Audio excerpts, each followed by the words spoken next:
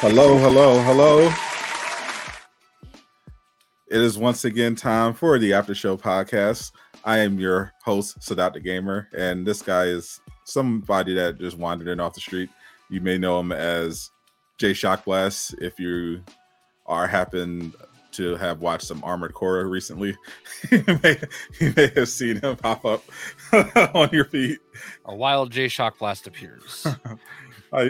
How you doing, my friend? As usual, Casual Avenger is enjoying some deep dish with the family and won't be here, but we are wishing him the best in all of his fake pizza endeavors. What's up, my friend? Just living the dream. This time next week, though, I should still be able to do it, but I will be on a boat. I'm on a boat. Yeah, I bought the Wi-Fi package. I'm on a cruise. Ooh. It's the first day. On a cruise. We're going to Bermuda. Bermuda. Ooh, that sounds dangerous. Bermuda Triangle. Yeah. You might run into some Atlanteans down there. My enemies call me Namor. Dude, I set that up perfect, huh? You did, actually. You did. What's up, chat? Who we got here? We got Black King. What's up, my friend? We got King J. Appreciate you hanging out. We got a fun show for you guys. We're gonna, just in case Jay Shockblast gets lost at sea, we're gonna make sure this is a fun one. If this is his final show on the Aftershow Podcast, we're gonna talk some San Diego Comic Con because a lot of stuff is going down, despite the fact that all these big companies seemingly pulled out. It seems like all of us superhero and gaming nerds in particular are going to be eating good that day. So, those 3 days. So we're going to talk about all that. And I unfortunately watched Secret Invasion episode 3, so we're going to talk about that as well. Yeah, it's coming together. I mean, not great. Yeah, it's definitely come together. I'd say it's definitely a complete package of absolute dog water.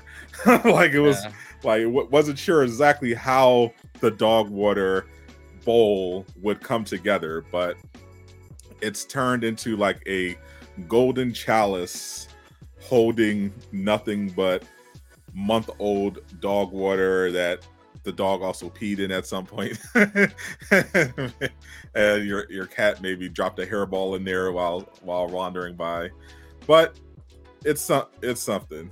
Yeah, I mean, it's a show. It is definitely a show. We are watching it. It has audio and visuals.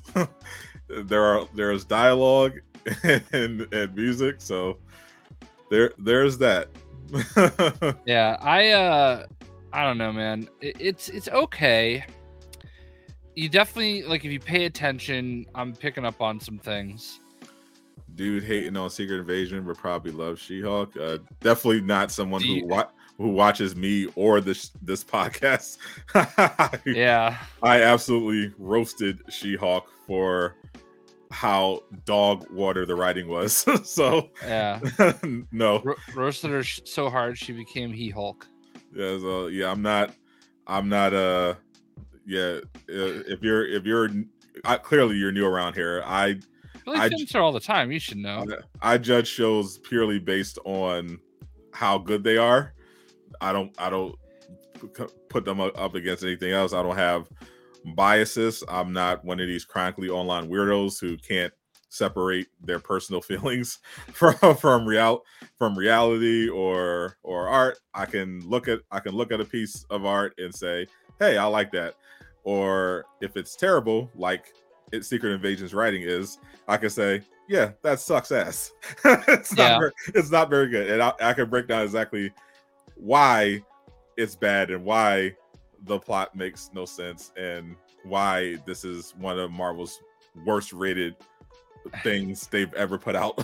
Yeah, it's very weak. The Skrull are they're finally becoming evil. I mean, that's what they were always in the comics. So I guess there's that. I mean, the problem. Well, should we just dive into? Let's just get it out of the way. Let's just get it out the way. Then we'll talk about Comic Con, the fun stuff out of the way. So, my so the theme of Secret Invasion so far is that everyone hates Nick Fury. Nick Fury sucks.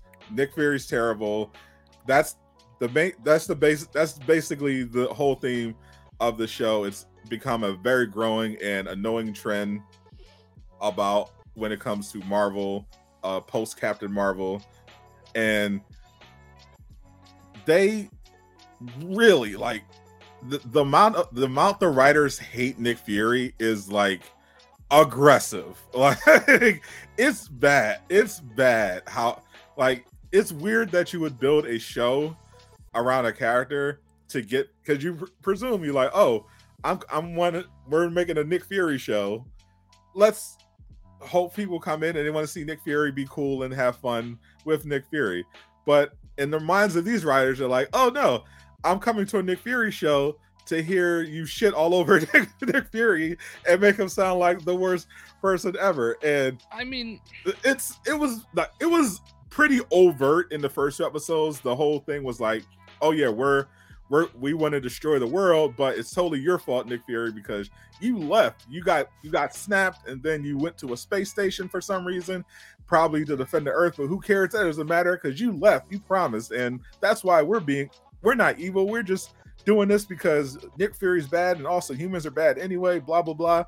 And then they really doubled down in this episode because Talos, literally in the car, basically says, not even basically, literally says, Nick Fury is worthless. He is trash. He would not have anything if it wasn't for the Skrulls. He breaks this down because they were having this riveting conversation while about to do their spy mission, and they were talking about, you know, as you would expect in a spy show, dogs. Why do people like dogs? What's the thing about dogs? And they talked about, you know, why do dogs, why do you pick up shit? What's that whole dynamic? And Fury's like, well, I've been picking up your crap for 30 years. And Tal's like, oh really? Well, actually, you were nothing. You were a loser in a desk job. And then when we came to Earth, we saved you, Nick Fury. You're okay. You're somewhat smart, but nothing you've done would have any merit without us. You got promoted. We did that. You stopped terrorists. We did that. You got intel. We did that. You are nothing, Nick Fury, without the Skrull. Also, that cool story we thought we were going to get because of your eye patch, actually you got scratched by a cat. So your war scar isn't even cool. You suck, Nick Fury. You're terrible. You're worthless. No one needs you. That's literally Secret Invasion. Yeah. That is literally the show. Yeah. I mean, that's not wrong. I mean, in the comics, everybody hates Nick Fury too. So I guess there is some merit to setting it up this way, but everybody hates Nick Fury because he takes what he wants, he does what he wants. Exactly. And this is a little bit different. This is old washed Nick Fury that's scared of something, but like still has that exaggerated swagger out of nowhere. So I don't know, but kind of spoilery, but not spoilery. Who cares about spoilers? The show sucks. Okay. Also, it was on Disney Plus. It's Friday. It came out on Wednesday. It's Friday. Who cares about spoilers? Fair enough. So one thing that I picked up on, and I'm sure you picked up on it too, I think we have confirmation that Rhodey is a Skrull. Correct, because because during there's a scene where they have, this is also incredibly stupid. I'll get to that in a minute. So the big plot is basically, okay, so Daenerys Targaryen's character, Emilia Clarke, she's basically working undercover for Talos and kind of adjacent to Nick Fury. They're all on the same side basically. She's giving Talos intel on Gravis, and but Gravis also doesn't really trust her, but kind of, because they had a snitch situation and kind of suspecting everybody's like, all right, well, I kind of believe you, whatever, and come with me on this mission.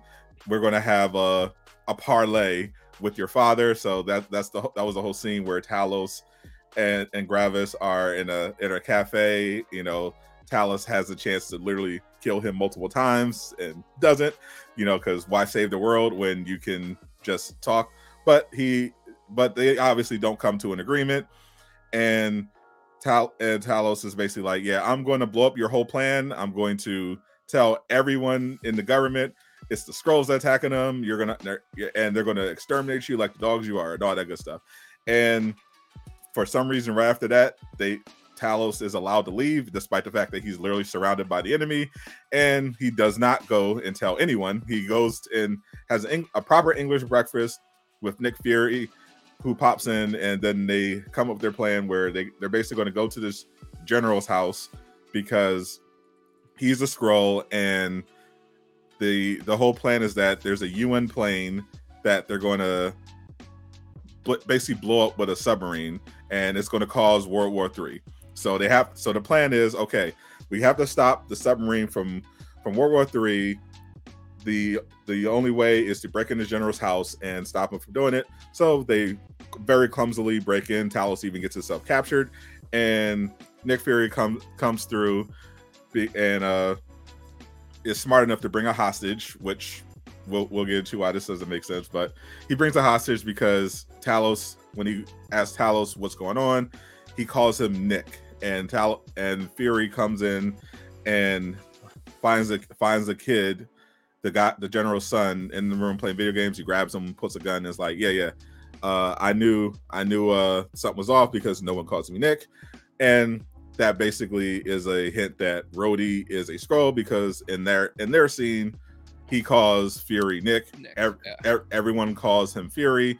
If you don't call him Fury, he gets suspicious. So that's, I guess, our clue that if anyone that calls him Nick from this point on is a Skrull. But they do a little hostage trade-off, which doesn't make sense unless the kid is a Skrull too, because if the kid isn't a Skrull, which they didn't confirm exactly, then it's like, well, why do you care if this kid dies? You're not his dad. But if he's a Skrull, it's like, okay, cool. We have leverage. But then they don't use that leverage later on, because he uses the leverage to make him let go of Talos.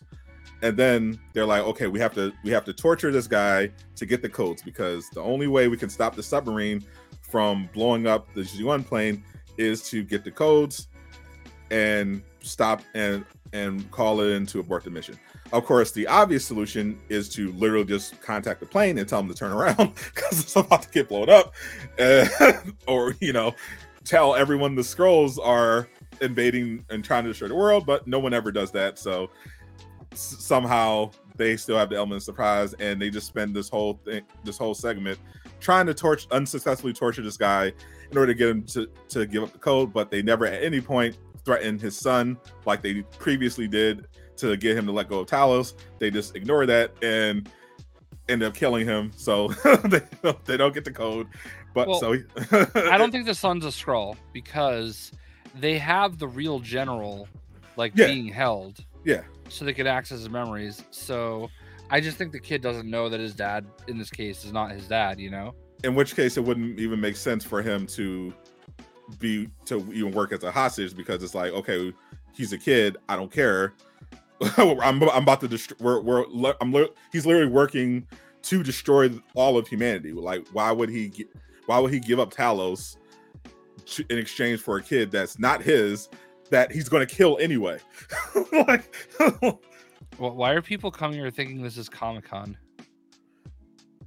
I have literally no idea. Comic Con is not even this week. It's not even happening. It's July 20th. but anyway, he gets Daenerys to blow her cover, basically, to get the gold code out of his memories. Because again, none of these super spies consider, hey, let's just contact the plane and turn them around. And they get the code, so that they also did the submarine thing wrong. The submarine with the explosion, they have keys where you need 2 people to turn the keys at the same time. That's the protocol to make sure no one abuses these, missile launches.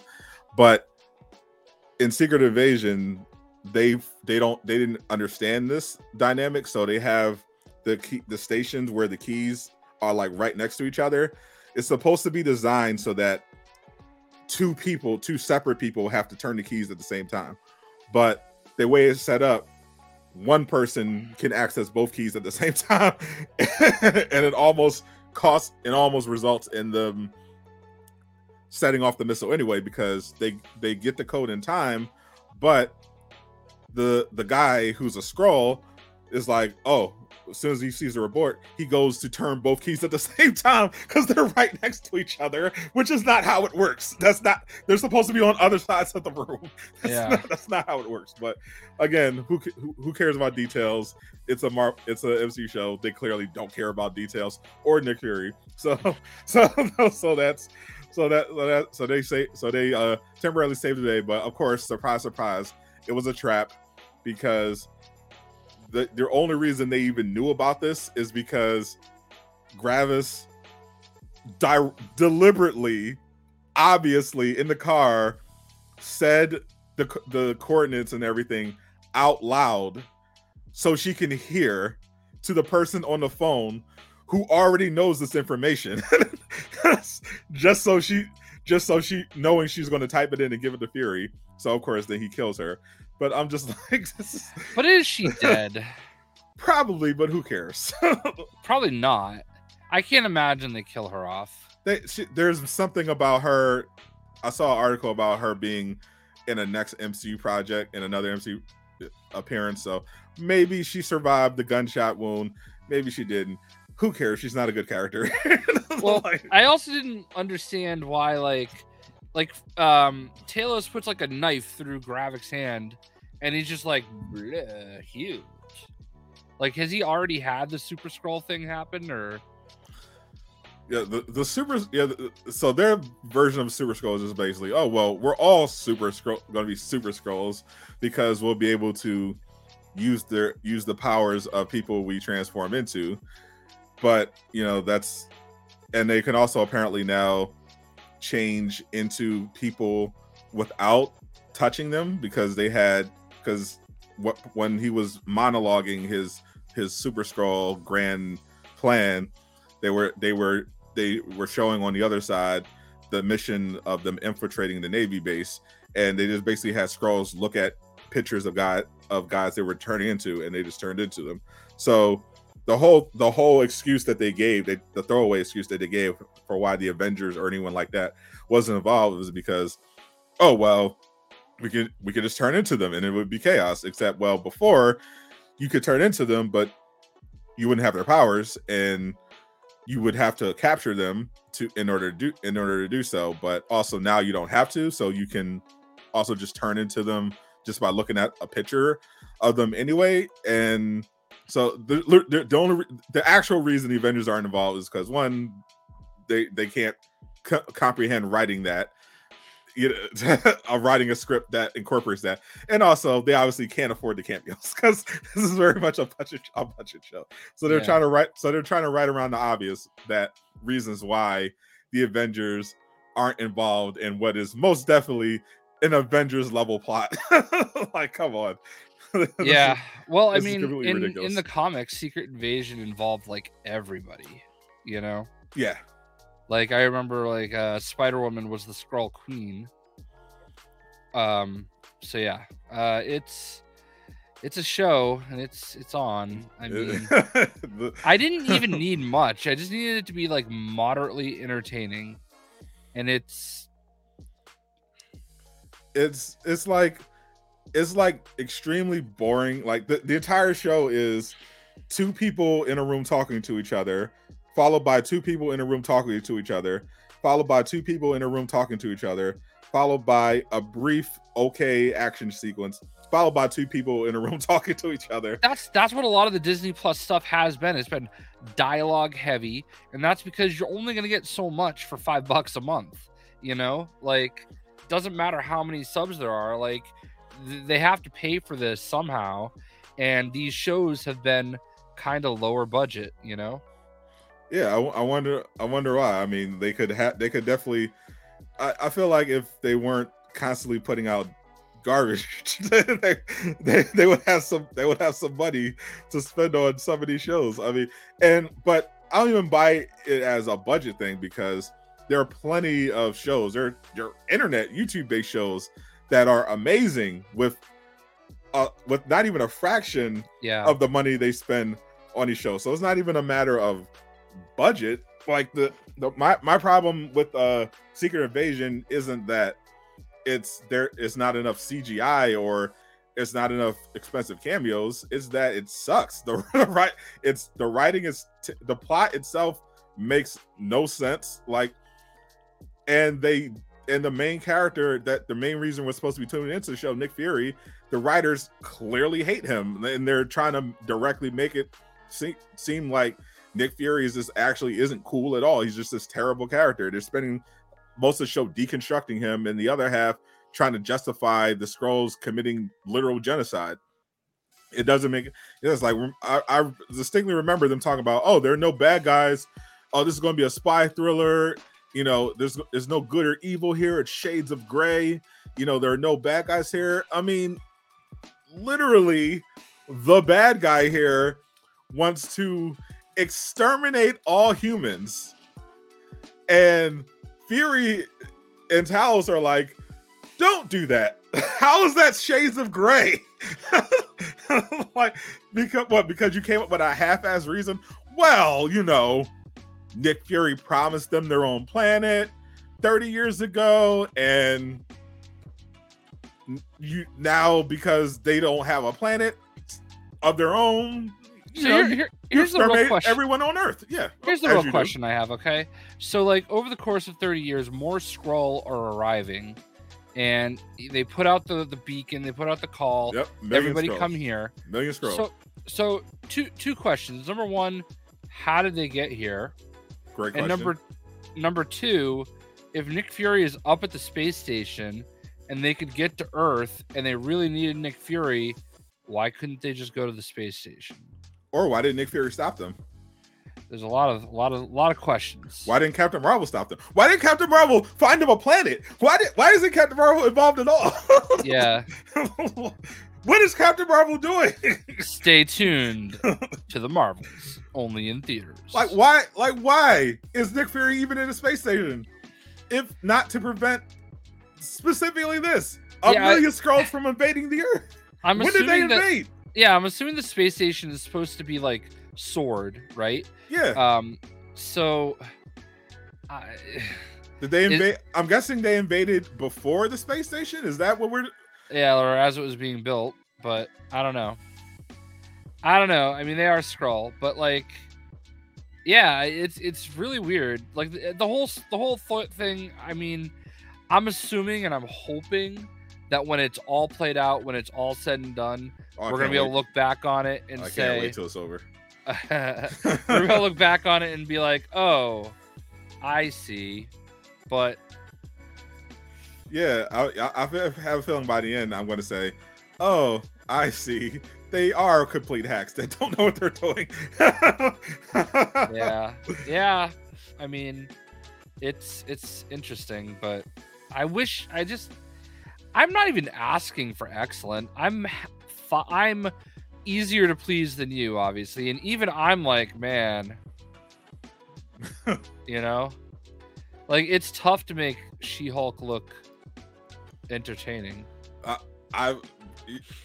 Jay, I would take Hawkeye at this point.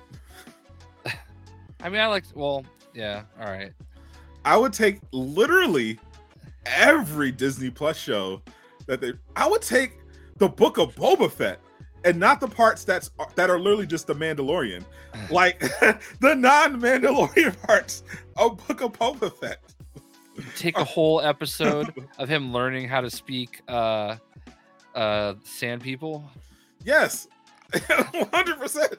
That's more interesting than every episode of Future Innovation so far. This is terrible. This is by far the worst thing they've ever put on Disney Plus. And you can't even like fake like it for the culture either. That says a lot. there's literally nothing here for the culture. There's nothing here. It's just bad. It's on every way. But hey, at least Don Cheadle got to talk about carpet bombing. Yeah, and at least we got to hear Nick Fury talk about fried chicken and deviled eggs. Hey, this is a little bit of a segue.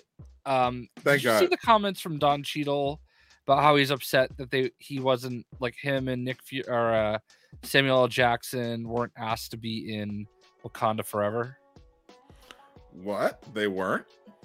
Like, he had some comments that he was, like, disappointed that they weren't.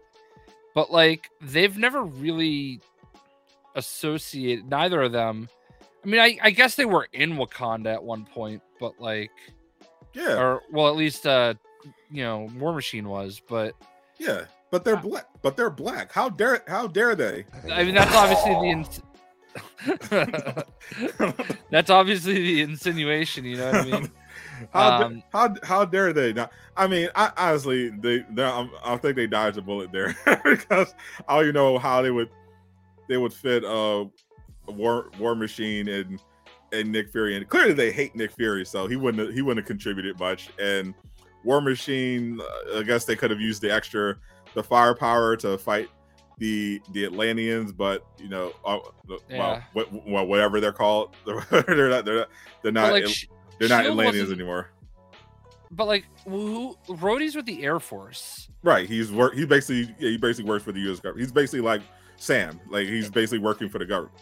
And, like, the Air Force wouldn't be trying to track down Ironheart, So, I mean, presumably you would want them involved in, like, the whole vibranium detector thing, because that became like a national. But that would be more Navy, though.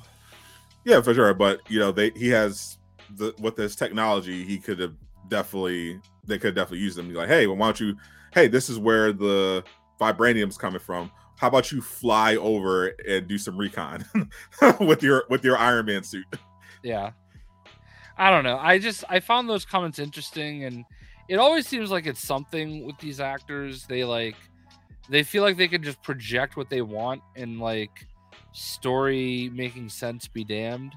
Like the whole, all the females in Endgame should get their own movie together. And it's like, yeah, well, that sounds exciting. That doesn't make sense. None of you, like, make sense. None of your characters make sense outside of the sequence. I mean, the sequence itself didn't make sense. Yeah. every female on the battlefield just happens to land together in the same spot at the same time to help Captain Marvel carry a thing across the field, which she doesn't need help doing because she can fly at the speed of light, faster than the speed of light. Yeah. And just literally brought down a spaceship with her fist. Yeah. like that entire scene was clearly just pure 100% pandering. It had no value beyond that. Yeah. Well, I mean, anyway, so I think that's more than enough time spent on. That's probably way too much time spent on Secret Invasion. My enemies call me Namor. Let's move on to something actually interesting, Mr. Shock Blast, and that will of course be San Diego Comic Con, because oh boy, I'm so mad I'm not going. Now you are. I'm sure, because there's a lot of reasons. There's reasons I can't talk about and reasons I can. Yeah. Well, this is definitely the reason that most people are going to be talking about it, because it's happening, folks. I actually did a live stream today on my main channel covering some of the stuff I missed in my video yesterday, but it's happening. San Diego Comic Con is getting venomized. The symbiote invasion is happening. It's going down in Hall H. This is going to be, all you Spider-Man 2 fans, this is happening on July 20th. This particular panel with Marvel Spider-Man 2 is going to be running from 2:30 Pacific time to 3:30. It's going to be an hour-long presentation, and it's going to be all about Venom and the symbiotes, and all the heavy hitters are going to be there. Brian Intihar, Bill Roseman, the voice actors, Yuri, Naji, Laura, Tony, it's going to be insane, and everybody's going to enjoy reading the people in the crowd's live tweets because it's not going to be televised or shown anywhere. It will be. Specific. That's the other cool thing this time around. We don't, unlike previous events, it won't just be us reacting to live tweets or anything like that. Marvel Digital is going to be doing live coverage throughout San Diego Comic Con, specifically of the Marvel panels. Ryan Penagos is going to be one of the hosts, and he's going to be streaming from the 20th to the 22nd, I think, at the very least. But they usually do that at the booth. Like San Diego Comic Con has a rule where panels can't be streamed. They have a rule. Well, he directly said in the article that they are going to be streaming. Interesting. Panels.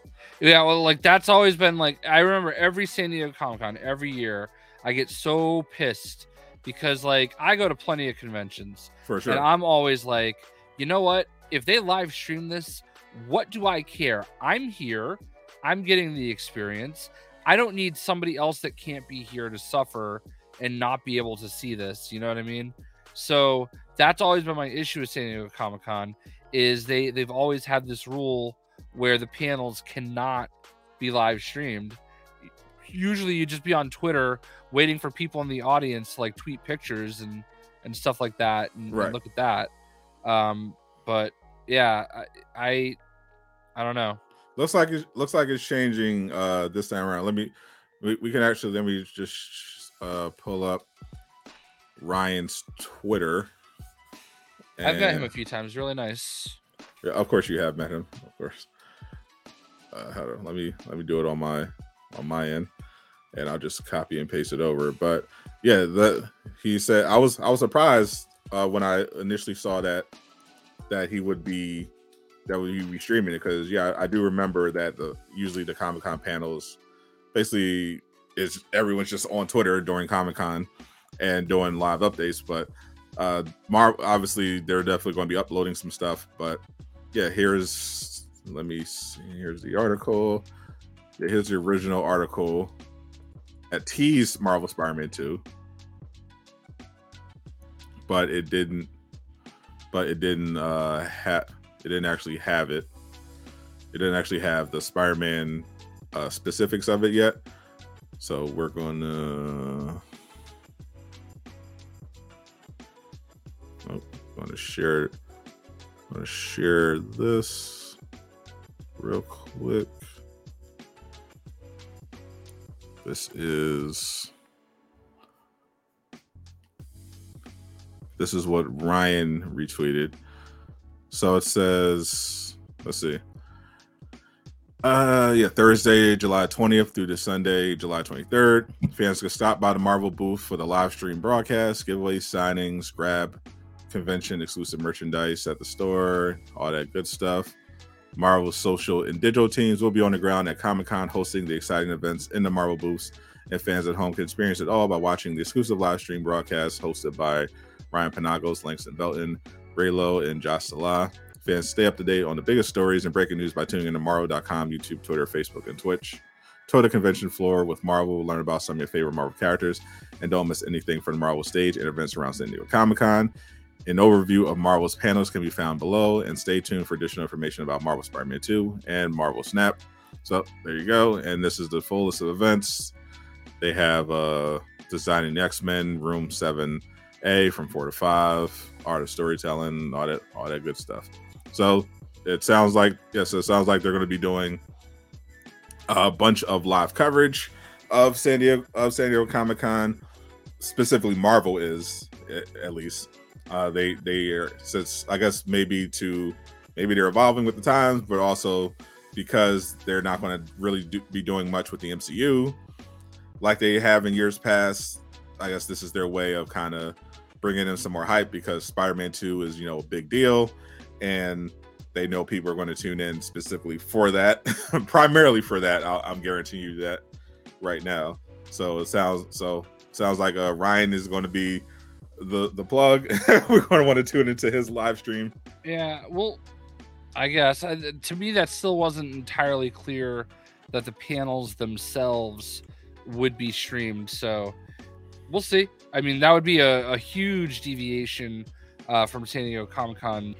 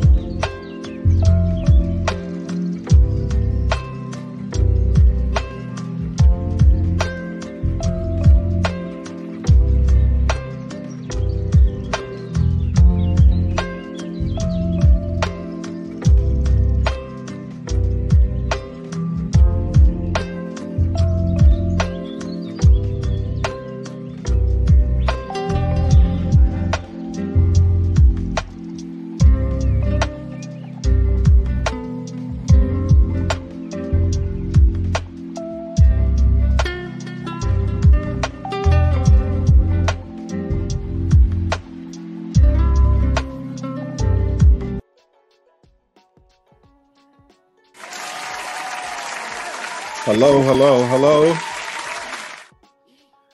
It is once again time for the Aftershow Podcast. I am your host, Sadat the Gamer, and this guy is somebody that just wandered in off the street. You may know him as Jay Shockblast if you happen to have watched some Armored Core recently. you may have seen him pop up on your feed. A wild Jay Shockblast appears. How you doing, my friend? As usual, Casual Avenger is enjoying some deep dish with the family and won't be here, but we are wishing him the best in all of his fake pizza endeavors. What's up, my friend? Just living the dream. This time next week, though, I should still be able to do it, but I will be on a boat. I'm on a boat. Yeah, I bought the Wi-Fi package. I'm on a cruise. Ooh. It's the first day. On a cruise. We're going to Bermuda. Bermuda. Ooh, that sounds dangerous. Bermuda Triangle. Yeah. You might run into some Atlanteans down there. My enemies call me Namor. Dude, I set that up perfect, huh? You did, actually. You did. What's up, chat? Who we got here? We got Black King. What's up, my friend? We got King J. Appreciate you hanging out. We got a fun show for you guys. We're gonna, just in case Jay Shockblast gets lost at sea, we're gonna make sure this is a fun one. If this is his final show on the Aftershow Podcast, we're gonna talk some San Diego Comic Con because a lot of stuff is going down, despite the fact that all these big companies seemingly pulled out. It seems like all of us superhero and gaming nerds in particular are going to be eating good that day. So those 3 days. So we're going to talk about all that. And I unfortunately watched Secret Invasion episode 3. So we're going to talk about that as well. Yeah. It's coming together. I mean, not great. Yeah, it's definitely come together. I'd say it's definitely a complete package of absolute dog water. Wasn't sure exactly how the dog water bowl would come together, but it's turned into like a golden chalice holding nothing but month-old dog water that the dog also peed in at some point.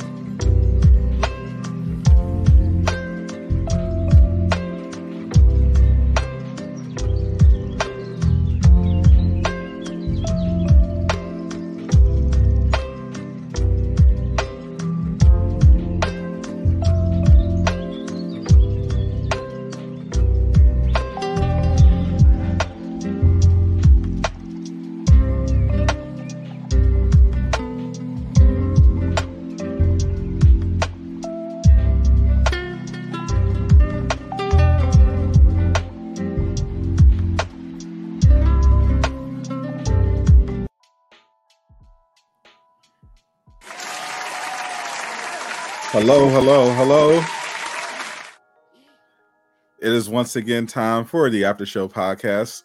I am your host, Sadat the Gamer, and this guy is somebody that just wandered in off the street. You may know him as Jay Shockblast if you happen to have watched some Armored Core recently. you may have seen him pop up on your feed. A wild Jay Shockblast appears. How you doing, my friend? As usual, Casual Avenger is enjoying some deep dish with the family and won't be here, but we are wishing him the best in all of his fake pizza endeavors. What's up, my friend? Just living the dream. This time next week, though, I should still be able to do it, but I will be on a boat. I'm on a boat. Yeah. I bought the Wi-Fi package. I'm on a cruise. Ooh. This is the first day. On a cruise. We're going to Bermuda. Bermuda. Ooh, that sounds dangerous. Bermuda Triangle. Yeah. You might run into some Atlanteans down there. My enemies call me Namor. Dude, I set that up perfect, huh? You did, actually. You did. What's up, chat? Who we got here? We got Black King. What's up, my friend? We got King J. Appreciate you hanging out. We got a fun show for you guys. We're gonna, just in case Jay Shockblast gets lost at sea, we're gonna make sure this is a fun one. If this is his final show on the Aftershow Podcast, we're gonna talk some San Diego Comic Con because a lot of stuff is going down, despite the fact that all these big companies seemingly pulled out.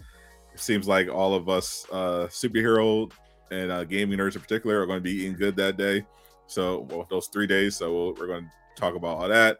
And I unfortunately watched Secret Invasion episode 3. So we're going to talk about that as well. Yeah. It's coming together. I mean, not great. Yeah, it's definitely come together. I'd say it's definitely a complete package of absolute dog water.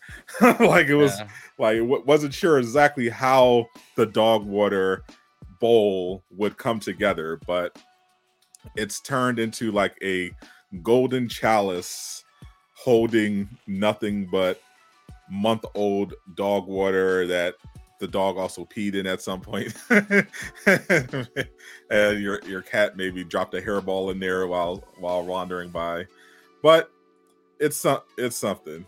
Yeah. I mean, it's a show. It is definitely a show. We are watching it. It has audio and visuals. There's dialogue and music. So there's that. Yeah, I don't know, man. It's okay. You definitely, like, if you pay attention, I'm picking up on some things. Dude hating on Secret Invasion would probably love She-Hulk. Definitely not someone who watches me or this podcast. Yeah, I absolutely roasted She-Hulk for how dog water the writing was. So yeah, no, roasted her so hard she became He-Hulk. Yeah, so, yeah, I'm not. Yeah. If you're clearly you're new around here. I films her all the time. You should know. I judge shows purely based on how good they are. I don't put them up against anything else. I don't have biases. I'm not one of these chronically online weirdos who can't separate their personal feelings from reality or art. I can look at a piece of art and say, hey, I like that. Or if it's terrible, like Secret Invasion's writing is, I can say, yeah, that sucks ass. It's not very good. And I can break down exactly why it's bad and why the plot makes no sense and why this is one of Marvel's worst rated things they've ever put out.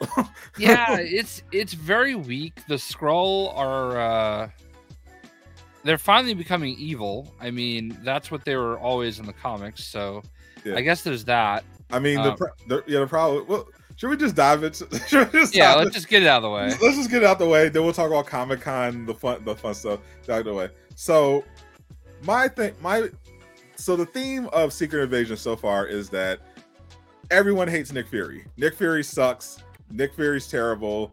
That's basically the whole theme of the show. It's become a very growing and annoying trend about when it comes to Marvel, post Captain Marvel, and they really like the amount the writers hate Nick Fury is like aggressive. Like it's bad. It's bad. How like it's weird that you would build a show around a character to get, because you presume you're like, oh, we're making a Nick Fury show. Let's hope people come in and they want to see Nick Fury be cool and have fun with Nick Fury. But in the minds of these writers, they're like, oh no, I'm coming to a Nick Fury show to hear you shit all over Nick Fury and make him sound like the worst person ever. And I mean, it was pretty overt in the first two episodes. The whole thing was like, oh yeah, we want to destroy the world, but it's totally your fault, Nick Fury, because you left. You got snapped, and then you went to a space station for some reason, probably to defend the Earth. But who cares? That doesn't matter because you left. You promised, and that's why we're not evil. We're just doing this because Nick Fury's bad, and also humans are bad anyway. Blah blah blah. And then they really doubled down in this episode because Talos, literally in the car, basically says, not even basically, literally says, Nick Fury is worthless. He is trash. He would not have anything if it wasn't for the Skrulls. He breaks this down because they were having this riveting conversation while about to do their spy mission, and they were talking about, you know, as you would expect in a spy show, dogs. Why do people like dogs? What's the thing about dogs? And they talked about, you know, why do dogs, why do you pick up shit? What's that whole dynamic? And Fury's like, well, I've been picking up your crap for 30 years. And Tal's like, oh really? Well, actually, you were nothing. You were a loser in a desk job. And then when we came to Earth, we saved you, Nick Fury. You're okay. You're somewhat smart, but nothing you've done would have any merit without us. You got promoted. We did that. You stopped terrorists. We did that. You got intel. We did that. You are nothing, Nick Fury, without the Skrull. Also, that cool story we thought we were going to get because of your eye patch, actually you got scratched by a cat. So your war scar isn't even cool. You suck, Nick Fury. You're terrible. You're worthless. No one needs you. That's literally Secret Invasion. Yeah. That is literally the show. Yeah. I mean, that's not wrong. I mean, in the comics, everybody hates Nick Fury too. So I guess there is some merit to setting it up this way, but everybody hates Nick Fury because he takes what he wants, he does what he wants. Exactly. And this is a little bit different. This is old washed Nick Fury that's scared of something, but like still has that exaggerated swagger out of nowhere. So I don't know, but kind of spoilery, but not spoilery. Who cares about spoilers? The show sucks. Okay. Also, it was on Disney Plus. It's Friday. It came out on Wednesday. It's Friday. Who cares about spoilers? Fair enough. So one thing that I picked up on, and I'm sure you picked up on it too, I think we have confirmation that Rhodey is a Skrull. Correct, because because during the there's a scene where they have, this is also incredibly stupid. I'll get to that in a minute. So the big plot is basically, okay, so Daenerys Targaryen's character, Emilia Clarke, she's basically working undercover for Talos and kind of adjacent to Nick Fury. They're all on the same side basically. She's giving Talos intel on Gravis, and but Gravis also doesn't really trust her, but kind of, because they had a snitch situation and he's kind of suspecting her. But he's like, all right, well, I kind of believe you, whatever, and come with me on this mission. We're going to have a parlay with your father. So that was the whole scene where Talos and Gravis are in a cafe. You know, Talos has a chance to literally kill him multiple times and doesn't, you know, because why save the world when you can just talk? But they obviously don't come to an agreement, and Talos is basically like, yeah, I'm going to blow up your whole plan. I'm going to tell everyone in the government it's the Skrulls attacking them. They're gonna exterminate you like the dogs you are, and all that good stuff.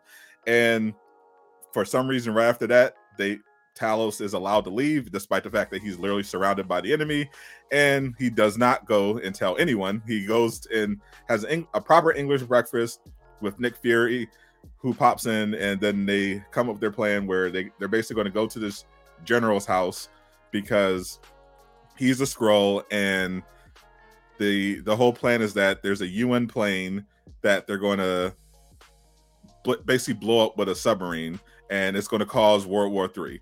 So the plan is, okay, we have to stop the submarine from World War III.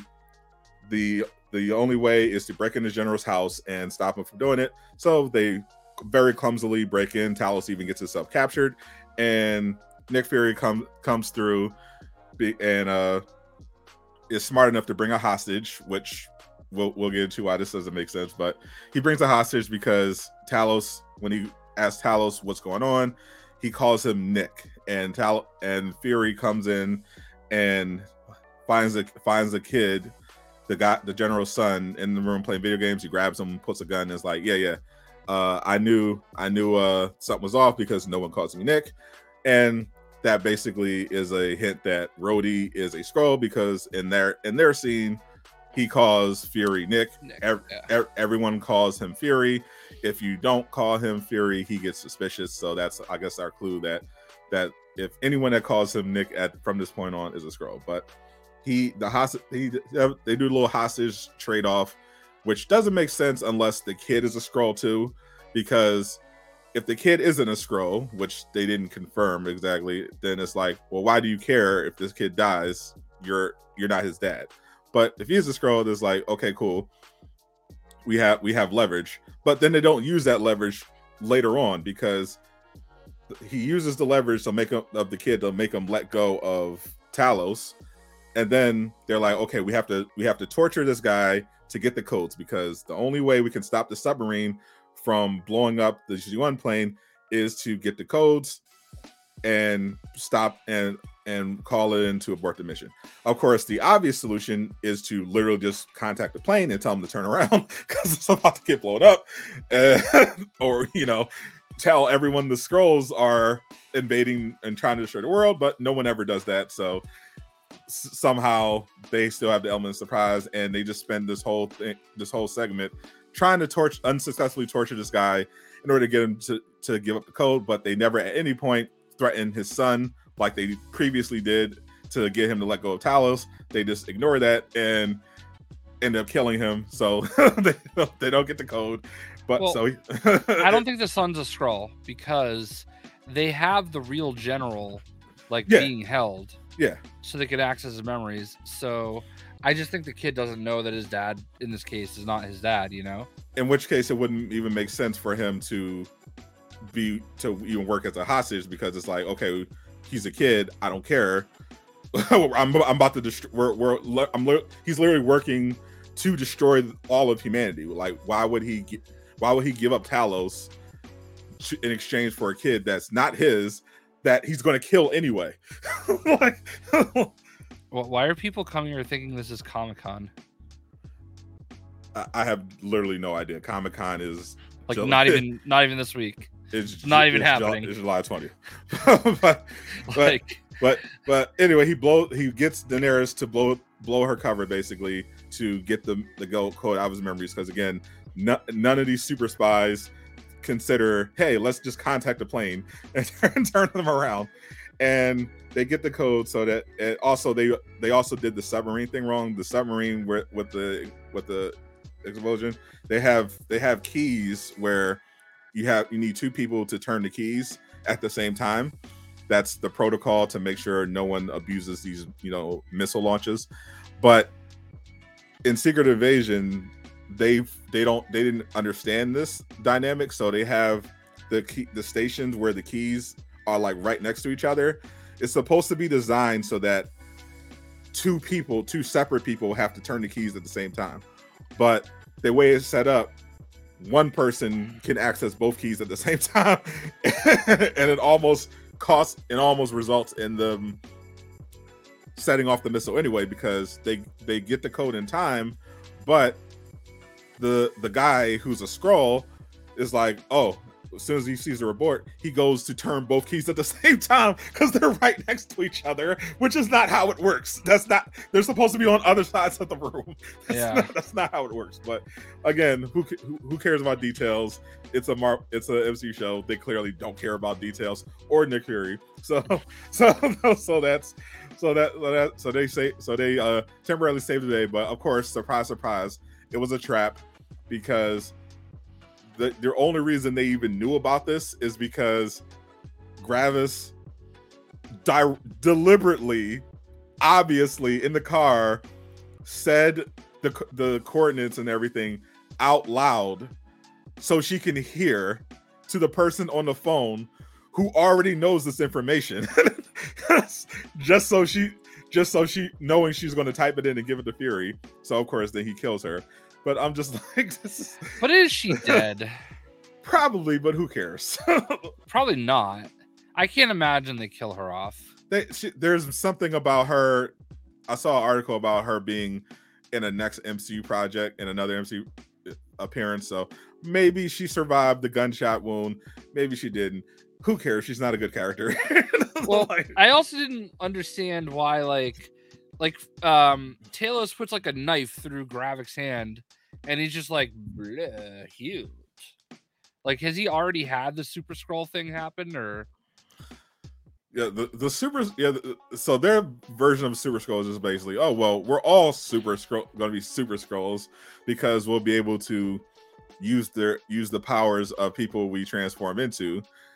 But and they can also apparently now change into people without touching them, because when he was monologuing his Super Skrull grand plan, they were showing on the other side the mission of them infiltrating the Navy base, and they just basically had Skrulls look at pictures of guys they were turning into, and they just turned into them.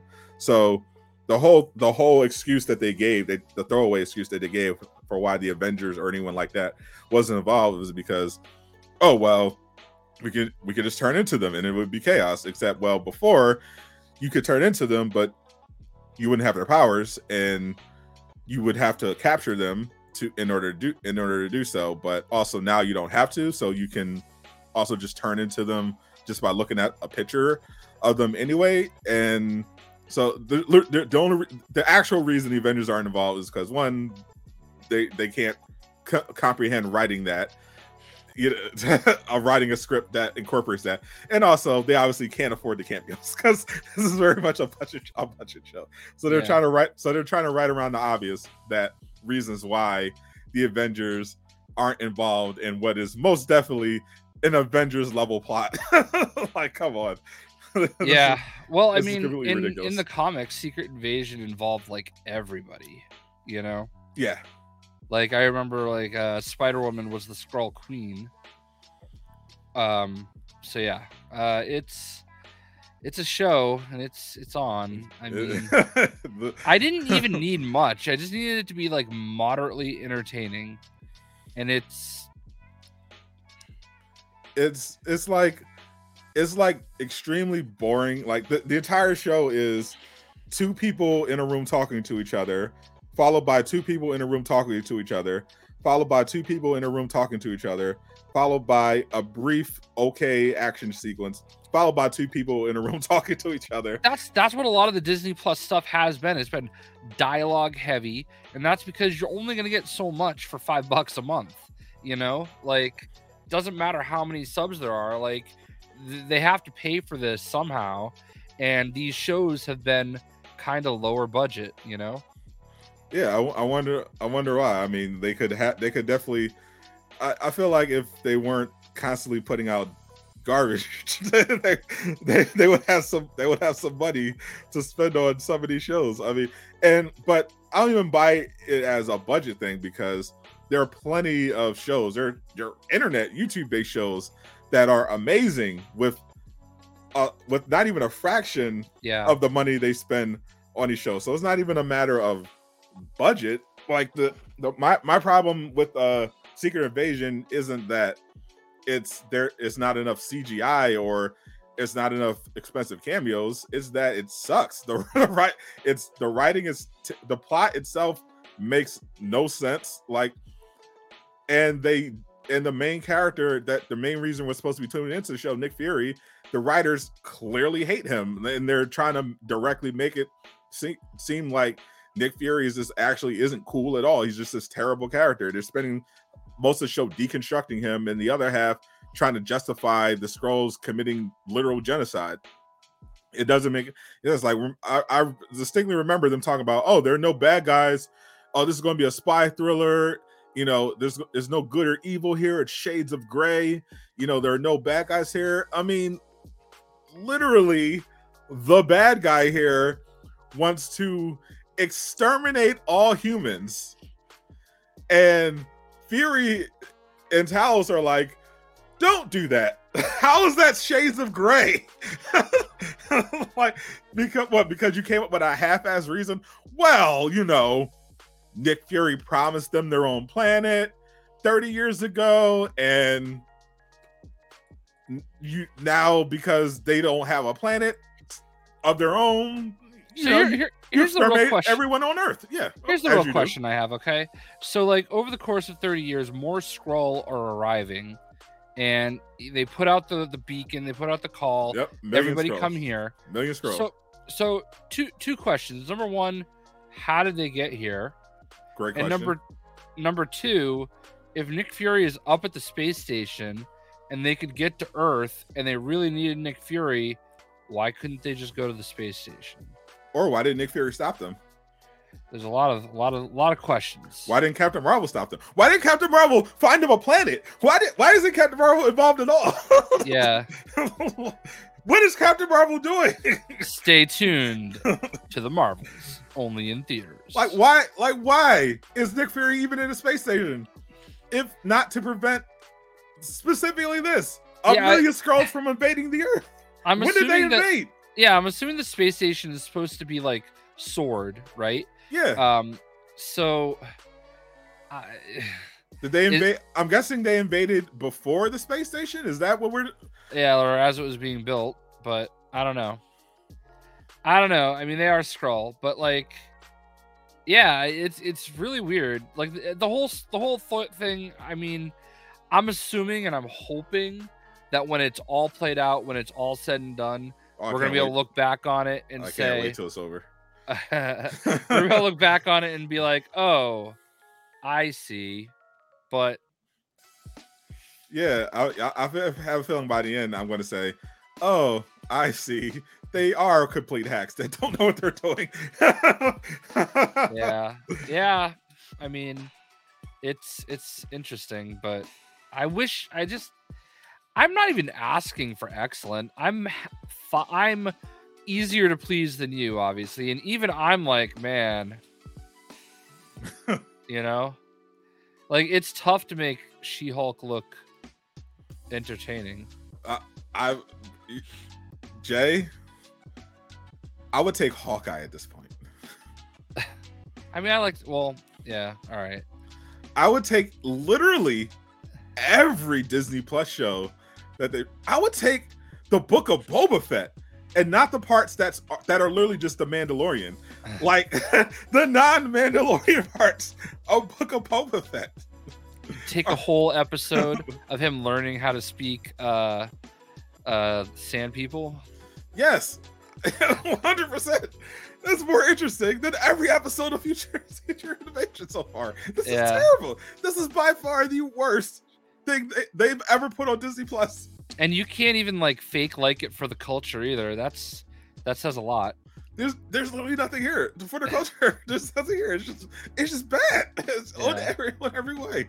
But hey, at least Don Cheadle got to talk about carpet bombing. Yeah, and at least we got to hear Nick Fury talk about fried chicken and deviled eggs. Hey, this is a little bit of a segue. Thank did you God. see the comments from Don Cheadle about how he's upset that he wasn't, like, him and Samuel L. Jackson weren't asked to be in Wakanda Forever? What? They weren't? Like, he had some comments that he was, like, disappointed that they weren't, but, like, they've never really associated, neither of them. I mean, I guess they were in Wakanda at one point, but, like, yeah, or well, at least War Machine was, but yeah, but they're black. But they're black. How dare they? I mean, that's obviously that's obviously the insinuation. You know what I mean? How dare they? Not, I mean, I honestly, I think they dodged a bullet there because I don't even know how they would fit War Machine and Nick Fury, and clearly they hate Nick Fury, so he wouldn't have contributed much. And War Machine, I guess they could have used the firepower to fight the Atlanteans, but whatever they're called, they're not Atlanteans anymore. But like, Rhodey's with the Air Force, right? He basically works for the U.S. government. He's basically like Sam, like he's basically working for the government. And like, the Air Force wouldn't be trying to track down Ironheart, So, I mean, presumably you would want them involved in like the whole vibranium detector thing, because that became like a national. But that would be more Navy, though. Yeah, for sure. But he has with this technology, they could definitely use them. He's like, hey, well, why don't you? Hey, this is where the vibranium's coming from. How about you fly over and do some recon with your Iron Man suit? Yeah. I don't know. I found those comments interesting, and it always seems like it's something with these actors. They feel like they can just project what they want, and like story making sense be damned. Like the whole all the females in Endgame should get their own movie together. And it's like, yeah, well, that sounds exciting. That doesn't make sense. None of you make sense. None of your characters make sense outside of the sequence. I mean, the sequence itself didn't make sense. Yeah. every female on the battlefield just happens to land together in the same spot at the same time to help Captain Marvel carry a thing across the field, which she doesn't need help doing because she can fly at the speed of light, faster than the speed of light. Yeah. And just literally brought down a spaceship with her fist. Yeah. like that entire scene was clearly just pure 100% pandering. It had no value beyond that. Yeah. Well, I mean, anyway, so I think that's more than enough time spent on. That's probably way too much time spent on Secret Invasion. My enemies call me Namor.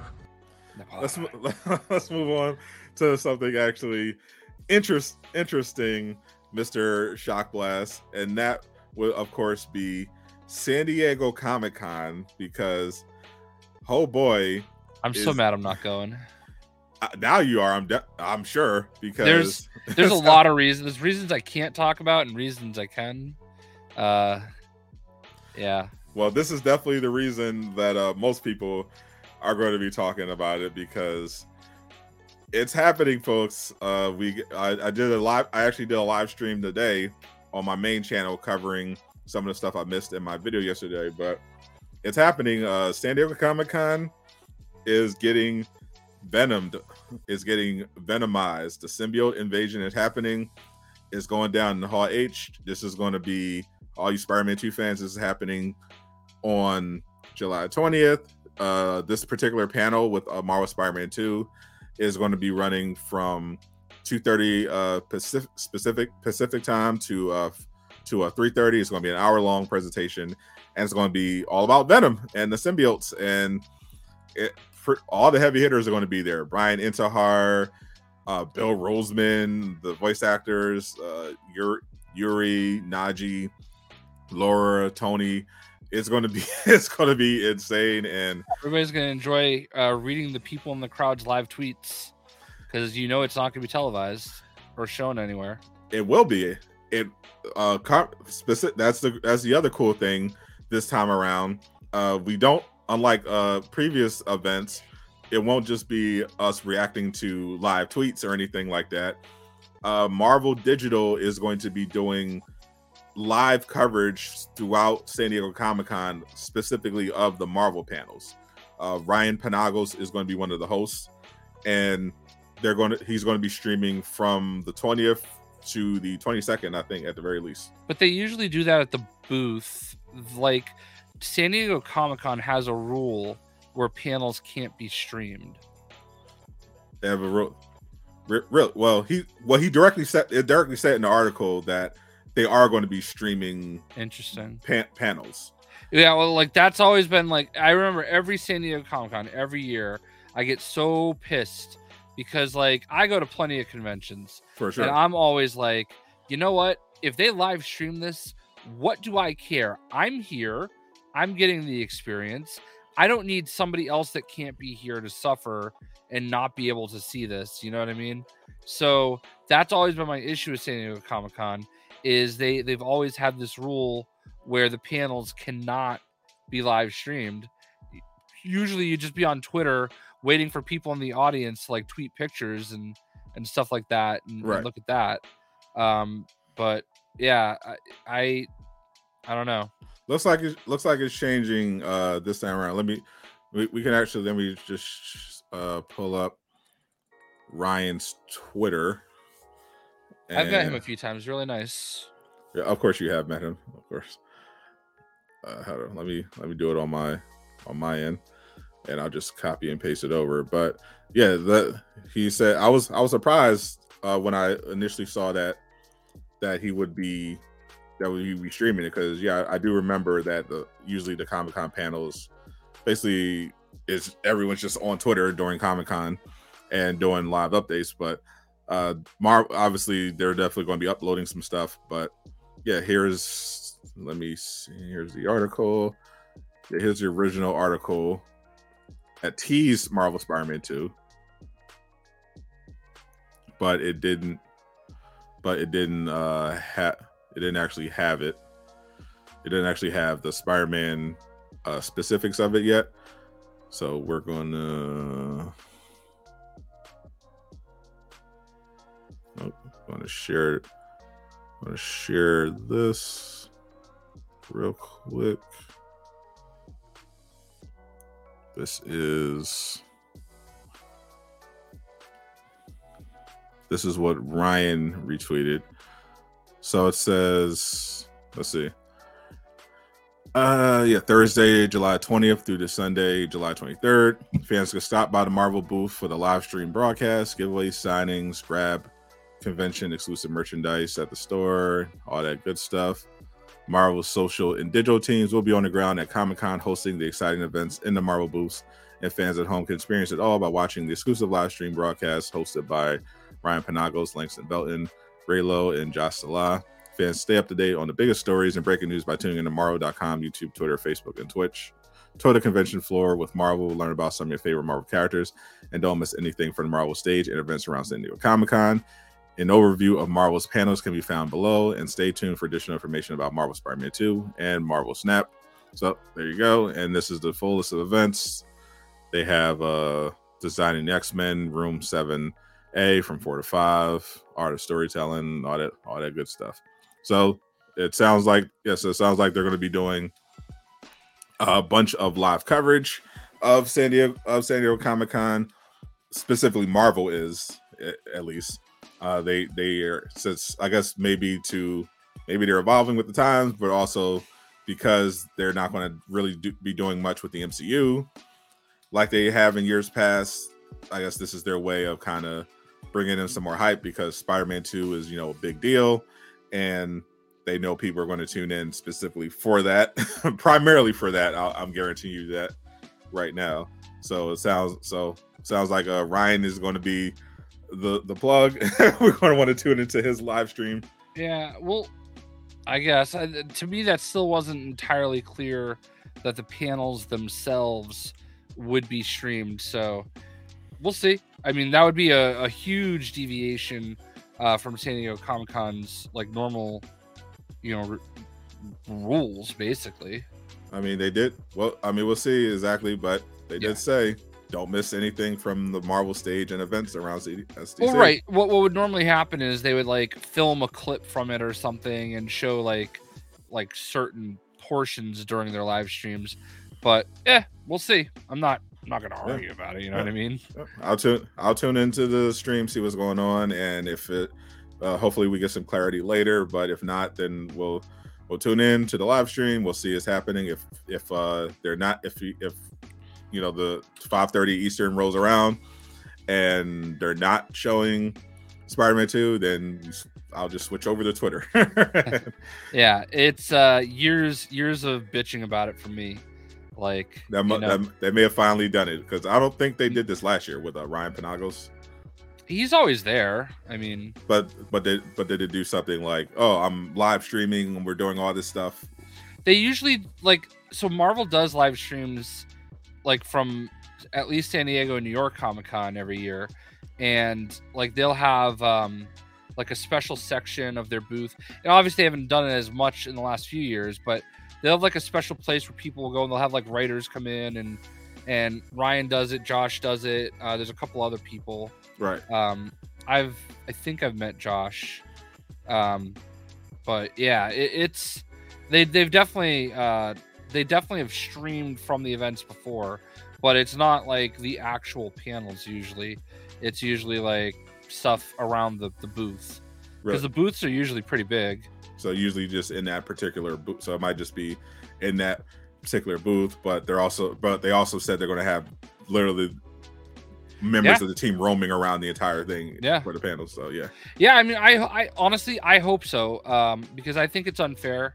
I feel like, listen, San Diego Comic Con is really hard to get into, and it's not practical for like everybody can't go. For sure. And like we're talking about like these really huge events that like everybody wants to be a part of, everybody wants to see, everybody wants that information, and it just drives me nuts because like I've been like PAX East, okay? So PAX East and PAX Prime, they will let you stream your panels, and I think about when Gearbox at one of the last PAX East I went to, Gearbox did a big panel. Right. And they were showing off, and that's where Tales from the Borderlands got unveiled. Mm-hmm. And like, people that aren't there are able to watch that live. And I feel like that's the way it should be, because it's like everybody was there. We got our experience. We got to see things. And they gave us stuff as we walked out, and that's what you get. That's because people are like, oh, it'll take away from the people that are there's experience if everybody can watch it. No, it doesn't, because the people that are there get to walk up and possibly meet the actors, and there's usually goodies that they give out, that's also your experience. And also that's a completely stupid justification that doesn't apply anywhere else. Like that, by that logic, then a comedy special or a concert or a award show should never be televised. What are we talking about here? Yeah. And they're missing revenue opportunity, because like I'll bet if they like had a premium package where you could like pay $5 to watch you watch Comic-Con day one, $5, or for $15 watch all 4 days. You know what I mean? I bet people would buy that. Legitimately, yeah. If they're such sticklers for exclusivity, you can literally just buy. Okay, we'll film it, we'll stream it, but you have to pay for it. Like literally, the NBA does this for summer league. Like you have league pass, so you can see the games all year round. Or if you want to watch summer league, there are packages you can get for NBA league pass where you can get a little summer league, get a few games here, get games there. Literally, NBA 2K, if you pre-order 2K24, they'll give you a year of league pass. There's so many ways Marvel can monetize this. I mean, they're already monetized. We saw in the article they plug Marvel Unlimited. Like, why wouldn't you try to make a little money off of Comic-Con? Just stream. if you, I mean, they could obviously just be chill about it and just upload it, just do a live stream on their own YouTube channel and on website and take the revenue from that. But yeah, you could definitely charge people for and have them funnel them to a specific website with ads for Marvel's Unlimited and be like, yeah, you want to watch all of our panels on Comic-Con? Here you go, $5 for all the days. You get all the Comic-Con that you want. Like, and I happily pay it even if I'm literally just watching it for that 1 hour of Marvel Spider-Man 2, because I know for a fact $5 I'm gonna make way more than that on the stream of me covering it. So I'm fine with that. Let me tell you, getting tagged in brand tweets is a blessing and a curse. Some of the stuff that I've seen today is fucking yikes. Oh boy. Somebody's having a meltdown right now in my mentions over Armored Core. Yeah. Veteran fans, you don't even know who your veteran fans are. You left out people like TM Raven, myself, and multiple other veteran fans that supported this franchise for decades and invited nobodies to report on a game they don't know anything about. Myself, I'm guessing he's a failed content creator. 419 Twitter followers that covers Armored Core. Yeah. Oh my god. Yeah, and they're all complaining about Alana Pierce, who is also in the video. Who I'm sure you must know who Alana Pierce is, and if you don't, off the top of your head, you've definitely seen her tweets. I've definitely probably not, but I've heard her. I've heard of her because I made some concept art for Gwen Stacy in Spider-Man and Spider-Man 2, and people kept saying, "Hey, it looks like Alana Pierce." Yeah, she's got like over 500,000 followers, and she's pretty huge. And she was there too in the video, and like people are like, "Oh, I bet she's never even played Armored Core." I've heard that complaint before, like when they're doing premieres for like a show or movie or something, they'll have like, and here are the influencers who got flown out to go do red carpet and stuff, and they'll be like, what? Like there was something like that for No Way Home. It's like, what? Where these influencers get the kill? They're not even fans. They don't even know how to do the Bully McGuire dance. It should have been me and my 10 followers. like, bro, you know how this works. This is marketing. They want influencers to go because influencers are well known and it's free advertising for them. And I'm annoyed because like I'm being very good today. I've not responded to any of it. And I want to respond to this person and say, well, you could have flown yourself there like I did. Wait, but you weren't invited to the event.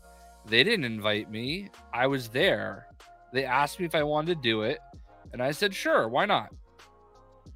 Cry about it. So basically, if this person and if this hardcore fan had just gone to this event that anyone could have gone to, he may have had the opportunity. No, not anybody could have gone to. You had to be invited to the greater event. Oh, but he could have been he could have been there, just not invited there. I mean, you could have gone to Summer Game Fest, like the show that we watched on stream, but Playdays, like you had to have a pass. Yeah, well, he should have got more followers. Yeah, and I wasn't. I was not invited by any of the studios. I was invited by Summer Game Fest, and that's how I got to be there. And then when they saw the list, they started asking people, hey, do you want to do this? And I said, sure. Yeah, all you have to do is just walk over there and watch someone else play a video game. Trust me, and I know this is a little bit of we can go back to Comic-Con in a second, but trust me, when I was there, like, first of all, I watched it with like Maximilian dude sitting next to me. Okay, I definitely know who that is. Yeah, so like he's literally sitting next to me during the presentation, and I'm like, wait, they're gonna ask me questions about this after. I don't know what I'm gonna say, and I didn't realize, like, I knew it was a Bandai Namco game, right, but they're just the publisher. it's actually From Software making it. And I didn't realize that until they started the demo. And then I was like, oh, shit. I don't play their games. At all. Yeah. So, I mean, I'm being asked all these questions. I'm like, I think my answers were fair and reasonable. Yeah, sure. Maybe you could say they're generic, but what are you supposed to say? Like, there isn't much else you could say. I just gave answers that would be fun. Your whole comment, your soundbite about dying on the title screen was pretty great. So yeah, like they asked us how many times are you gonna die. I said all of the times. I'm gonna die on the load screen. Yeah, that's like. He's like, yeah. I'm sure it was better. I'm sure it was much better than what that random on Twitter would have answered. Oh, I'm not gonna die. I'm a hardcore gamer. I'm not gonna die. Well, that's what one of the people after me was like. Oh, I'm a legendary gamer. I'm not gonna die. Like, no, I played into it. Like, I thought it was funny. I wanted to give a fun answer. Like, yeah, and that's why I was there. Yeah, that's why they pay you the big bucks in bags of money. Anyway, sorry, I saw that and I was like, wow, what a sad guy. A lot of those on the internet. Yeah, but these days. Back to, and I actually got an email asking me if I was going to be. Oh no, never mind. That was Evo. Okay. So many people want some of the shot glass. Dude, I'm so sad I'm not going to San Diego Comic Con or Evo because I know there's opportunities there that I can't discuss, and I would love to do them, but it's just not in the cards. And like, honestly, I'm mostly looking forward to our cruise because it's my mom's dream. Like, she's always wanted to go on a cruise, and I think it's a cruise. Like, who would want to go on I've always wanted to go on a cruise. I've seen movies and stuff. I think it'll just be nice to get away from everything. And I've the only other country I've ever been to is Canada, and that barely counts. So, and I know I'm not expecting Bermuda to be anything too that much different, but still, it'll be nice to go to Bermuda and see the triangle and the lost city of Atlantis. I guess they have rum factories, so probably have to do that.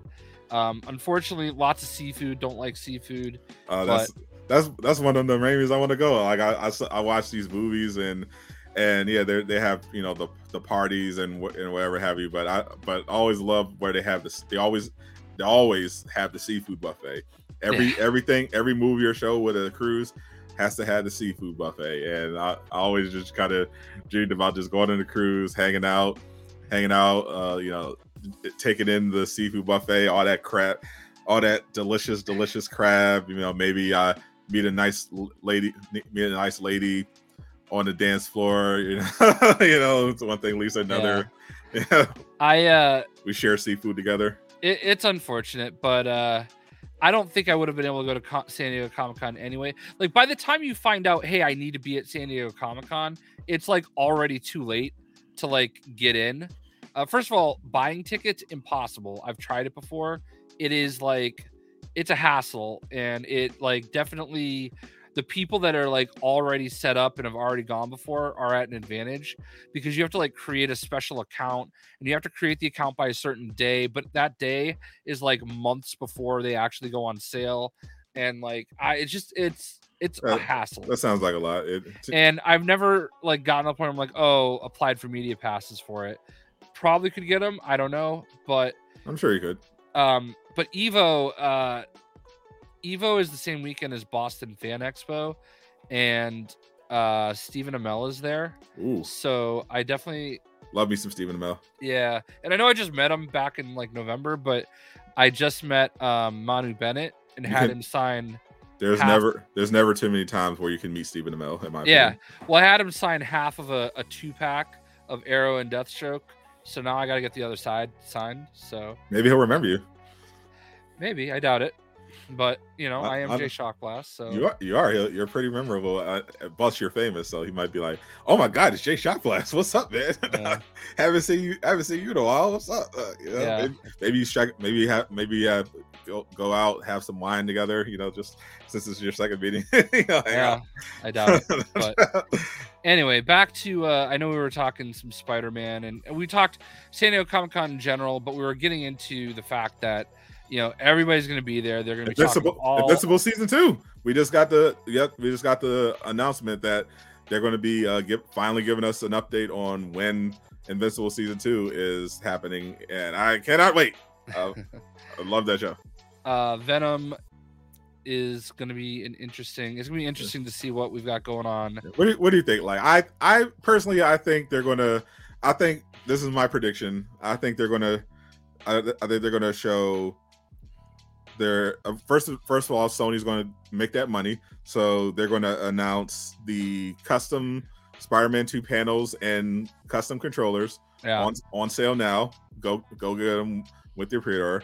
I think they're going to give us some more story details, specifically about symbiotes and how that combines. So we'll learn whether or not it's going to be like a Web of Shadow situation. I don't think they're going to tell us who Venom is, but I think they're going to show us new footage. Specifically, I think we're going to get gameplay, and I think we're also going to get the deluxe edition trailer that they mentioned, where they did a similar trailer for Spider-Man PS4, where they basically just had a cool CG trailer, and then they had the characters switch through different suits. So I think they're going to do that for the deluxe edition. They're going to launch that, and they're going to probably do some Q&A with the panel, and talk about some stuff from here. We're going to hear from different voice actors, and I think Najee Jeter and Tony Todd are going to say something they should not have, and it's going to give us some extra content, and I can't wait. Yeah, I'm very, very interested. I think it's the 21st. That's the day I get back. 20th. Oh, the 20th. You might. I think you'll still be on the boat. Is that on Friday? Thursday. Oh, okay, Thursday. Yeah, we get back on Friday. So, all right. Well, I'll be watching. I guess you'll be watching me. Watch it. Yeah. Yeah. I. There's just no way they're not doing controllers and side plates. Absolutely. Like you can't tell me. Didn't the God of War controllers sell out like instantly? Yes. Okay. So you're telling me that you're not going to have a Spider-Man controller, another Spider-Man controller, and a Venom controller. You're telling me there's not going to be 3 separate controllers. Exactly. Both Spiders and Venom. They will sell like hotcakes. People will buy all 3 of them. I know 100%. because I'll be one of them. I'm 100%. I'm 100%. Like I'm sorry, if I'm streaming this, and if I see them announce that those controllers are live, I'm going to tab over, go to PlayStation Direct, and I'm buying that fucking Venom controller immediately. Yeah. And the side plates, I just don't understand. They can't cost that much to make. Their markup on those must be massive, they're plastic plates, it's not that complicated. It really is we don't. That's why I think it has to be.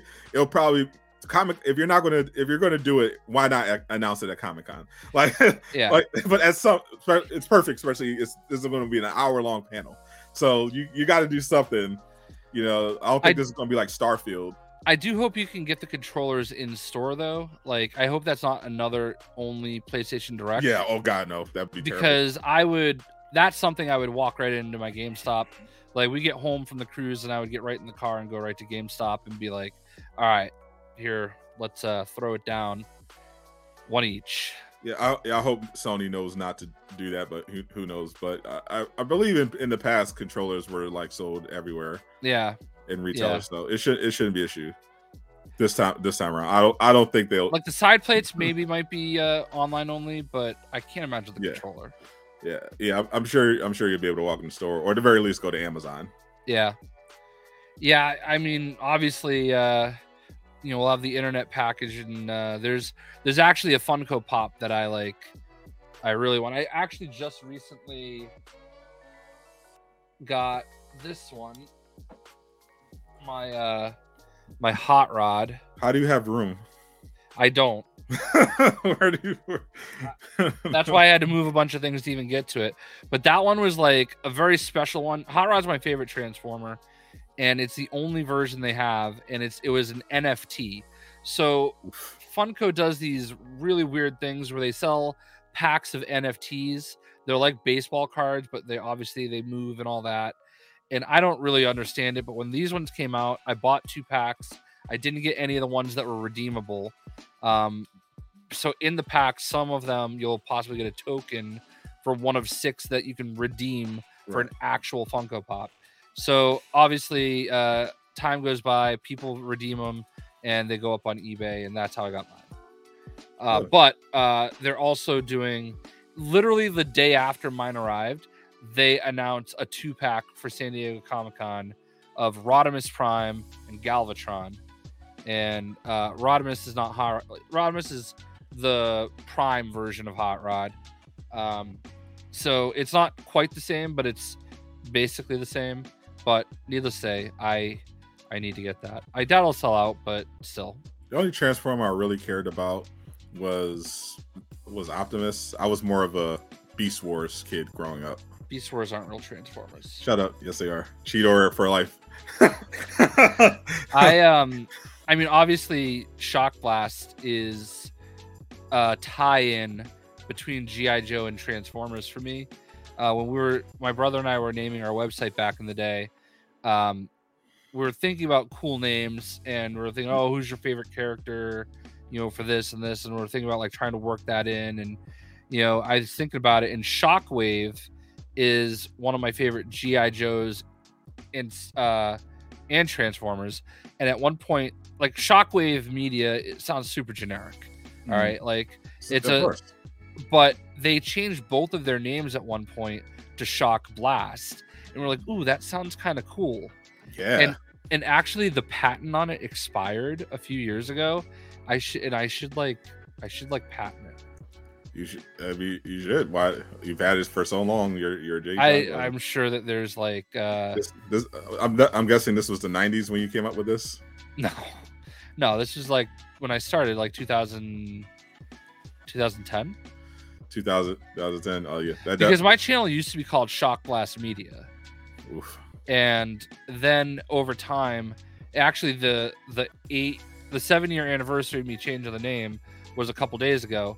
Because it's funny, 8 years ago, I got my 100,000 subscriber plaque. And then literally a year to the day, I changed the name from Shock Blast Media to J Shock Blast. So my 100,000 subscriber plaque says Shock Blast Media on it. So you basically just like the social network. Don't call it the Facebook, just Facebook. Yeah. just Shock Blast. Yeah. Now I just gotta get people to stop capitalizing the B. Yeah, that's a losing battle.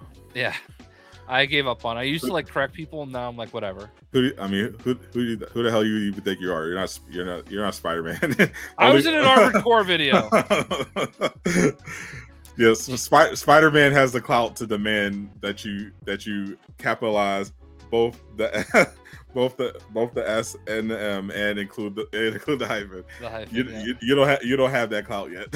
Yeah. It's just more convenient because it's like you do the J and then it's like lowercase Shock, but then you have to put the uppercase black. It's like who has time for that, Jay? It's 2023. There's AI, there's war, Ukraine, and I figured I was saving one extra click. Like there's so much going on in the world, Jay. Who has time to remember to capitalize the B in your name? I don't. One less click, one less shift. Yeah, I legitimately just reflexively I just do all lowercase just J Shock. I do have autofill on my phone, but I don't think it always does the B. Yeah, that's dangerous too. Well, yours may be dangerous. I live a healthy Christian life, so my autofills are perfectly wholesome at all times. I'm just mad because I heard that Apple was going to change it so that fuck no longer autocorrects the duck, and that has not happened yet. Well, unfortunately, I'll let it fly. I don't even curse that much in text. Wait for Sadat to hit 50K subscribers and change his tag to Sadat Shot Blast. Well, now why would I give Jay the credit after I hit that amazing, incredible milestone? Because I did it first and better and longer ago. We know, Boomer, you're old. We get it. I'm the new guy in town. But yeah, definitely appreciate everyone. We're literally like less than 2,000 subscribers away. It's pretty crazy to think of. I know you don't get a plaque for 50K, but I feel like you should. Like you're halfway to 100K. It's usually quicker to go from 50 to 100 than it is 1 to 50. Is it? I hope so. Yeah. Well, you're at that spot where like it just like as long as you keep rolling with the same type of thing, it's just gonna keep going because you're like there is a way to like supercharge yourself in the algorithm, and you're in there right now, so it just like happens. There you have it from YouTube expert Jay Shockwest. 10 years in the biz. Because that's what happened for me. Actually, 13.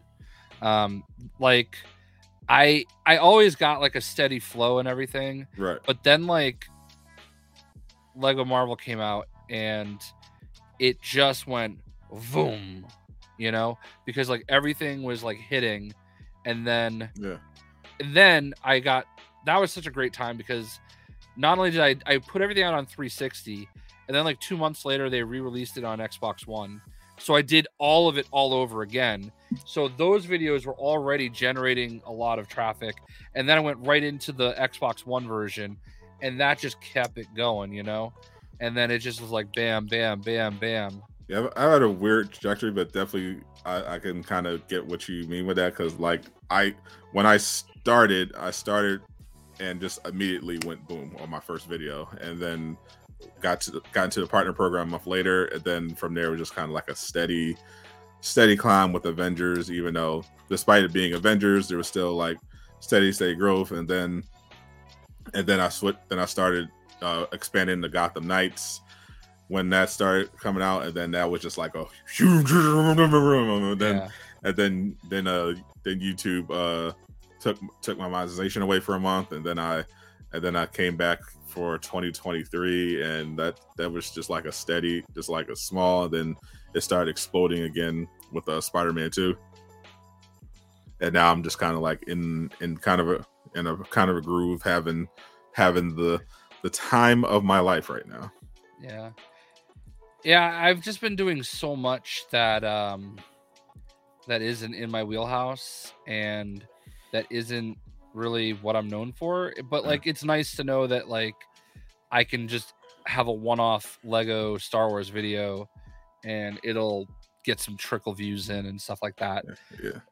It's weird. Unfortunately, YouTube prefers it if you just do the one thing, or stay within a specific niche. Yeah, my niche is video games, and they need to just understand that. Yeah, unfortunately, they don't unless you're, the Rad Brad. Yeah. Well, I think the thing that kills me is like you can look at your stats and everything, and it's like, okay, how many notifications went out, right? I have like 56,000 people that have the bell clicked, and that's supposed to mean you get all notifications, but like not even a fifth of those people actually get the notifications. And it's like, it's weird. And then like you think the notifications are so important, but then I look and it's like, oh, there's only 22 clicks off of that 11,000. You're not at all. But what is surprisingly important now, which I've been taking advantage of for a while because a lot of YouTubers haven't caught on to it yet, is the channel pages. I started playing with it a while ago and started noticing it made an impact. So I kind of went all in on it after I got a tip about utilizing channel pages, and I just recently noticed like like, well, it's definitely increased lately, but for sure I get a pretty substantial amount of views from posting to my community tab and subscribers off of those posts. And I noticed yesterday when I went to my YouTube home screen, I saw Lejeune had posted something in his community tab, and it appeared on the home screen where the videos usually are for recommended. So it looks like YouTube themselves is specifically starting to push channel community posts more and more, because before I would see other people that are not subscribed to his community posts just by scrolling through the app, through search or whatever. That's how I knew this was something that I definitely wanted to be in on. But now it's popping up on recommended. So definitely, if you're a YouTuber, definitely recommend diving into community posts and taking advantage of that, like I've been doing. It definitely works. You definitely. So when you post a video, you also post it to your community tab? Yeah. So yeah, the way I time my stuff now when I do an upload, I make it a premiere, but I set it so that it's like 30 minutes out from. So like if I'm premiering, if I want to premiere it at 10 at. I usually don't do the default time, so I'll be like, okay, I'll premiere it at 10:30. I'll set the premiere at 10:35, but I'll do it at like 10 o'clock. So the premiere happened, people start coming in for the chat. I'll start commenting, we'll back and forth, because premieres boost your video, because all those chat messages count as engagement that will boost the video more and more, and then naturally they boost premieres the closer you get to the launch time. They do that for live streams as well. So then when the premiere officially starts, I go to my channel. I go to my customization tab. I make the video my channel trailer, and then I post a community photo of an image post with the headline and the link to the video, and then at the same time I post a poll with the headline and link, and have like a relevant poll related to the topic. And that's like my process for every time I do an upload, to like kind of maximize engagement. Yeah, I don't use the community tab as much as I should, but they have made it easier to post to the community tab. I was checking the analytics of one of my previous uploads over the last few days, and 10,000 of the views came specifically from the community tab. It lists it as channel page views. Interesting. So it's definitely something to look into. What's up? We got Cap Tay just popped in. Now the crew's almost all here. Appreciate y'all. The defenders are assembling. Talking some YouTube shop, but yeah, I'm for sure hoping that I've been connecting, trying to find some Sony connects, because that's going to be the best way that I could tell to get a review copy of Marvel Spider-Man 2. Yeah, you got to go through. I think you have to go through Sony PR. Yeah, Sony PR, because I sent them a message to try to get an interview. Haven't heard back yet, but I definitely I think I did the generic Sony PR email, so I got to find like an individual. I found a few individuals, so I got to reach out to people on a personal level and try to connect with some people at Sony PR, because I want to get someone from Insomniac to possibly do the podcast, and I definitely want to review copy bare minimum of Spider-Man 2 for both of us, because I know that's going to be huge for anyone that's covering it. Yeah.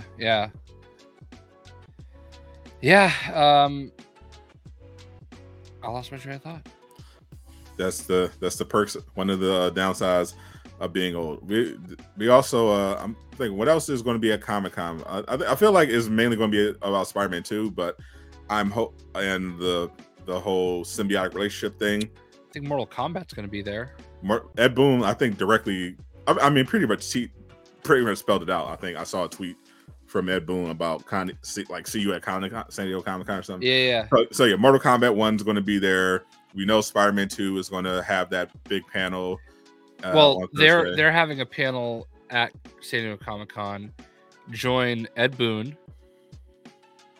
Yuri Lowenthal, Smoke confirmed. Yuri's going to be a busy boy. Yeah, I think about it. He's gonna within a week or two of each other. He's gonna be in probably two of the biggest games of the year. Yeah, because Mortal Kombat's on the 19th of September, and then Spider-Man. All right, so within a month of each other. Yeah, October 20th. Yeah, Spider-Man 2. Yeah, he'll be in Spider-Man 2, and then he's gonna be Smoke in Mortal Kombat 1. They just revealed Smoke in their stream the other day, and he looks dope, and he looks like he's gonna be a big part of the story.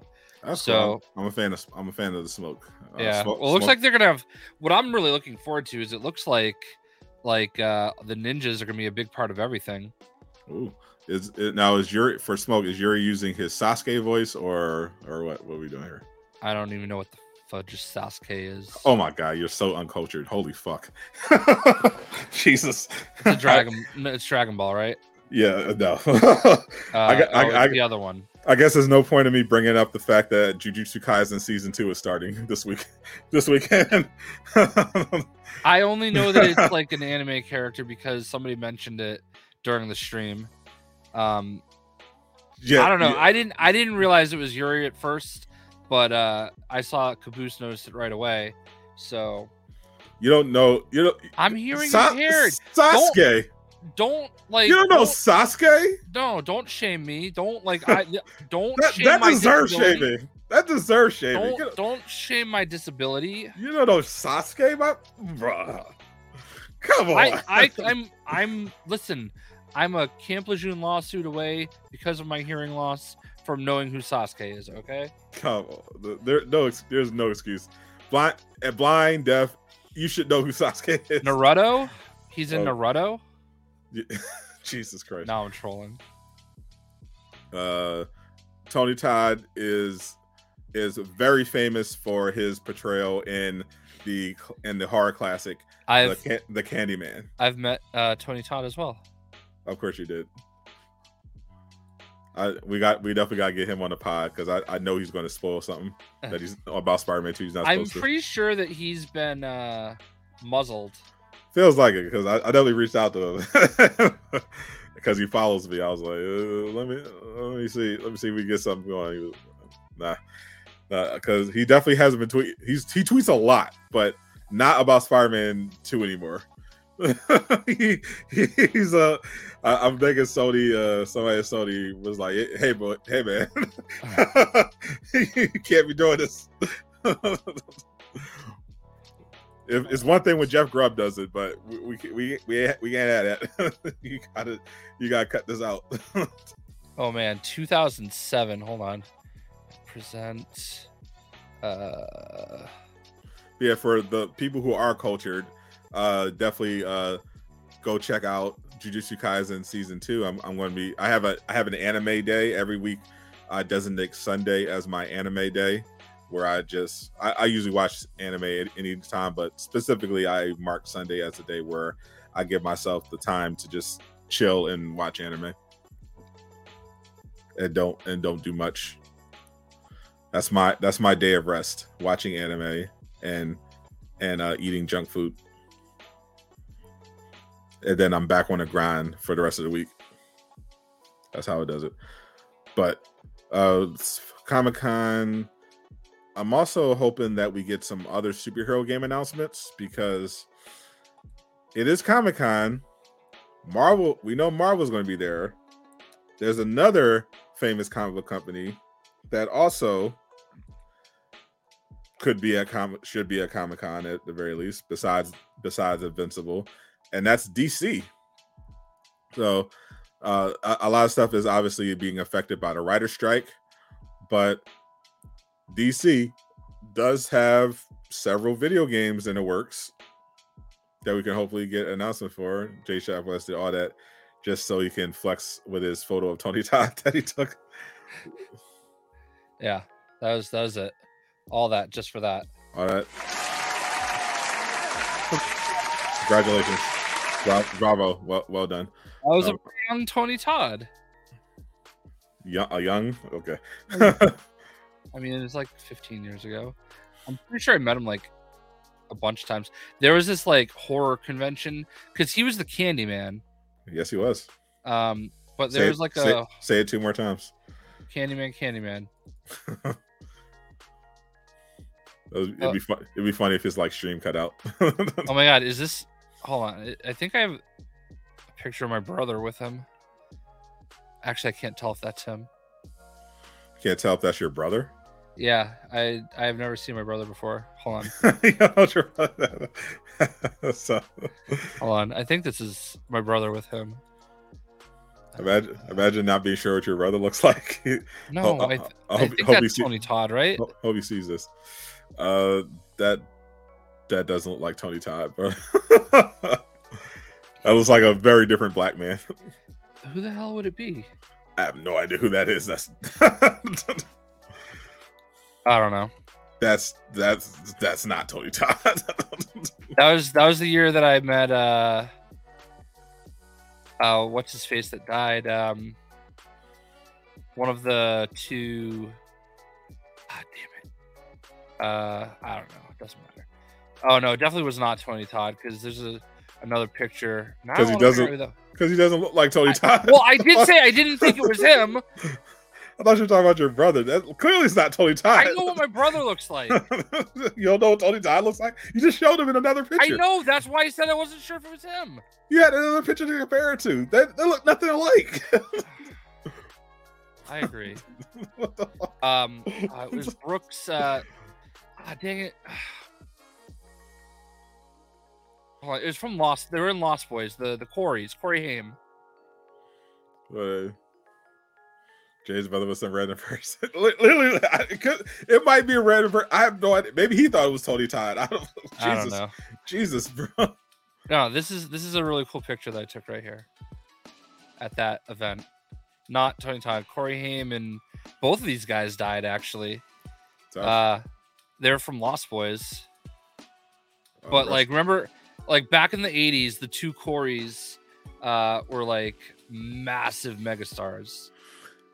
Oh yeah, then the evils of Hollywood got to them. Well, I'm sure if I send that picture to my brother, he'll know who it is. I would hope so.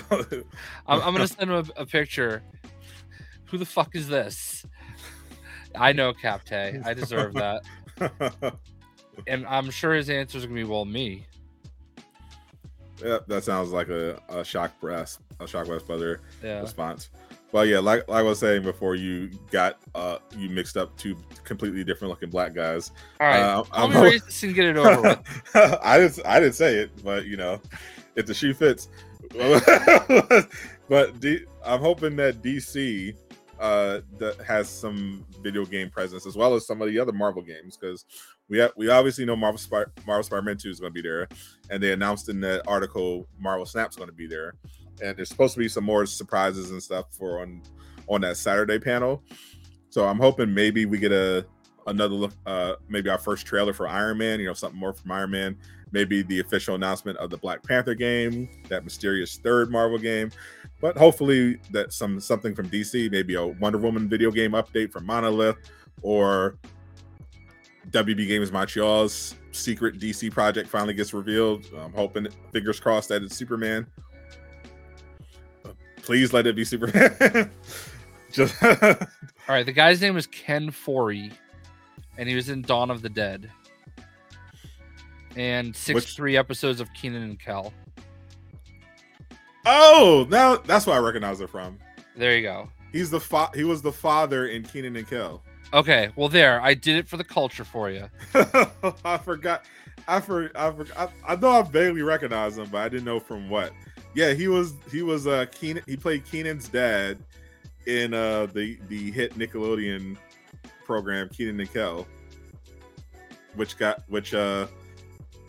is wow, that brings it back. I know related to Kenan and Kel, they had the Good Burger sketch, and that's getting a sequel finally after all these years. They're filming it like literally right down the road, like probably like half hour away from me.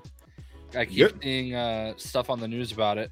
Good Burger was it was goofy. Obviously, it's supposed to be a fun, but low key pretty good. Like it holds up, and it's not just for nostalgia reasons. Like it's legitimate.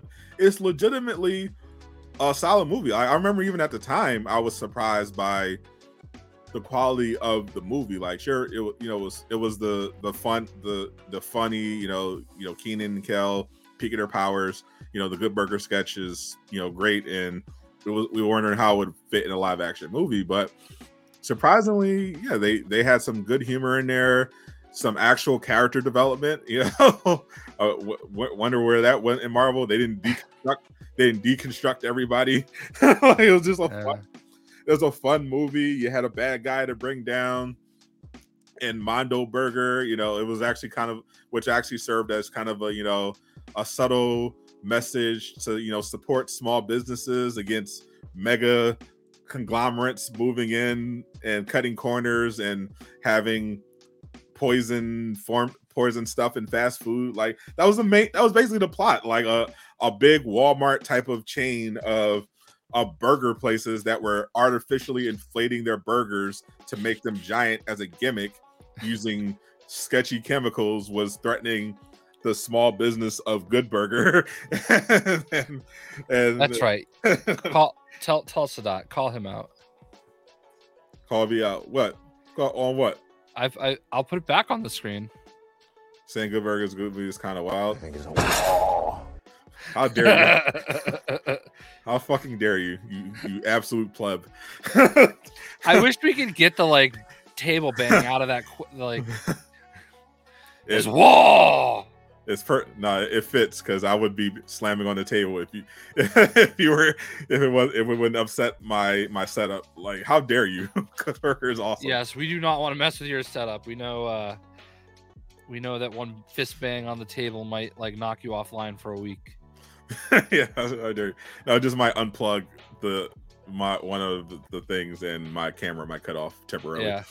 But bro, Good Burger, really? How is that not? Like, I'm not saying it's like an Oscar. Well, Oscar doesn't even mean anything, but I'm not saying it's like one of the greatest films of all time. But it's not BET Awards worthy. I mean, no, it's definitely BET Awards worthy. I mean, the BET Awards standards were pretty low from what I remember, but it's definitely a solid family movie. Yeah. That, unlike a lot of movies from Jay Shockblast era, it ages pretty well because it's not filled with racism and homophobia. My favorite movie is Spaceballs. I mean,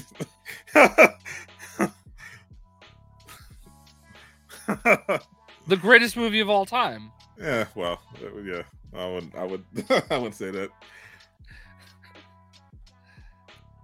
I feel awkward silence. I feel like you definitely were like a John Hughes kind of guy.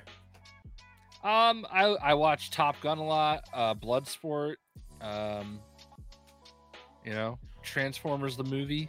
Sounds G.I. Joe the movie. Sounds racist to me. I mean, G.I. Jove the movie basically had the Village people in it, so I think we're good. Talk about Good Burger, Miss you one. Good Burger saying I always want it kind of looks like In and Out. Like, if you look at the Good Burger in the show, it kind of looked like In and Out, even down to the special sauce that they had. Eastwood, no, it is not. What? Because the guys in the desert that were combing it, and you get to the black guy with the afro pick, and he's like, "We ain't found shit."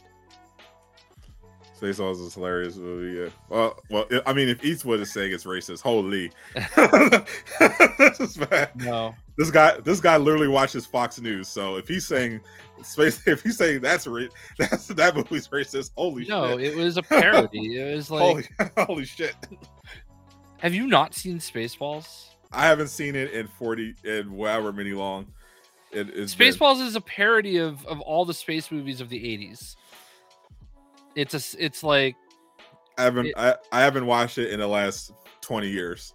Yeah, I haven't watched it in the last 20 weeks. I think the last parody movie I watched was Spinal Tap, which was a classic and not racist, by the way. And CB4 was great, obviously, as well. I don't remember that one. Of course you didn't. That was the Black parody movie with Chris Rock. So of course Jay avoided it. I saw Rush Hour.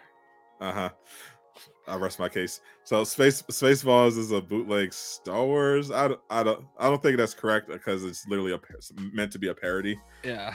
So it would actually be making fun of Star Wars. That's like saying like Scary Movie is like a bootleg Scream. Well, no, it's literally just making fun of horror and those movies. Yeah. In particular. Anyway. True, but especially since Fox News has gotten a bit more liberal lately, it's actually been kind of hilarious watching the conservatives kind of melt down. That Fox News has gotten woke, apparently. so there's that. Like everything from my childhood is being destroyed. Like one of the things we could count on was death, taxes, and Fox News being racist. But apparently it's times are changing. Not even Fox News is safe. What has happened to our society, Jay? I don't know. You get 5 social media clones in 1 week and everything hits the fan. It's actually hilarious. I actually saw there was a meme of using Dr. Manhattan. It's like everyone collecting all of these Twitter clones and combining into Dr. Manhattan. Dr. Manhattan. This happens like every time there's a mild just the mildest of incident at Twitter. Everyone is like, oh, time to abandon Twitter. Yeah. And some trash Twitter clone pops up and everyone makes an account and never uses it again. Blue Sky is already dead. Literally, like it was it even a day?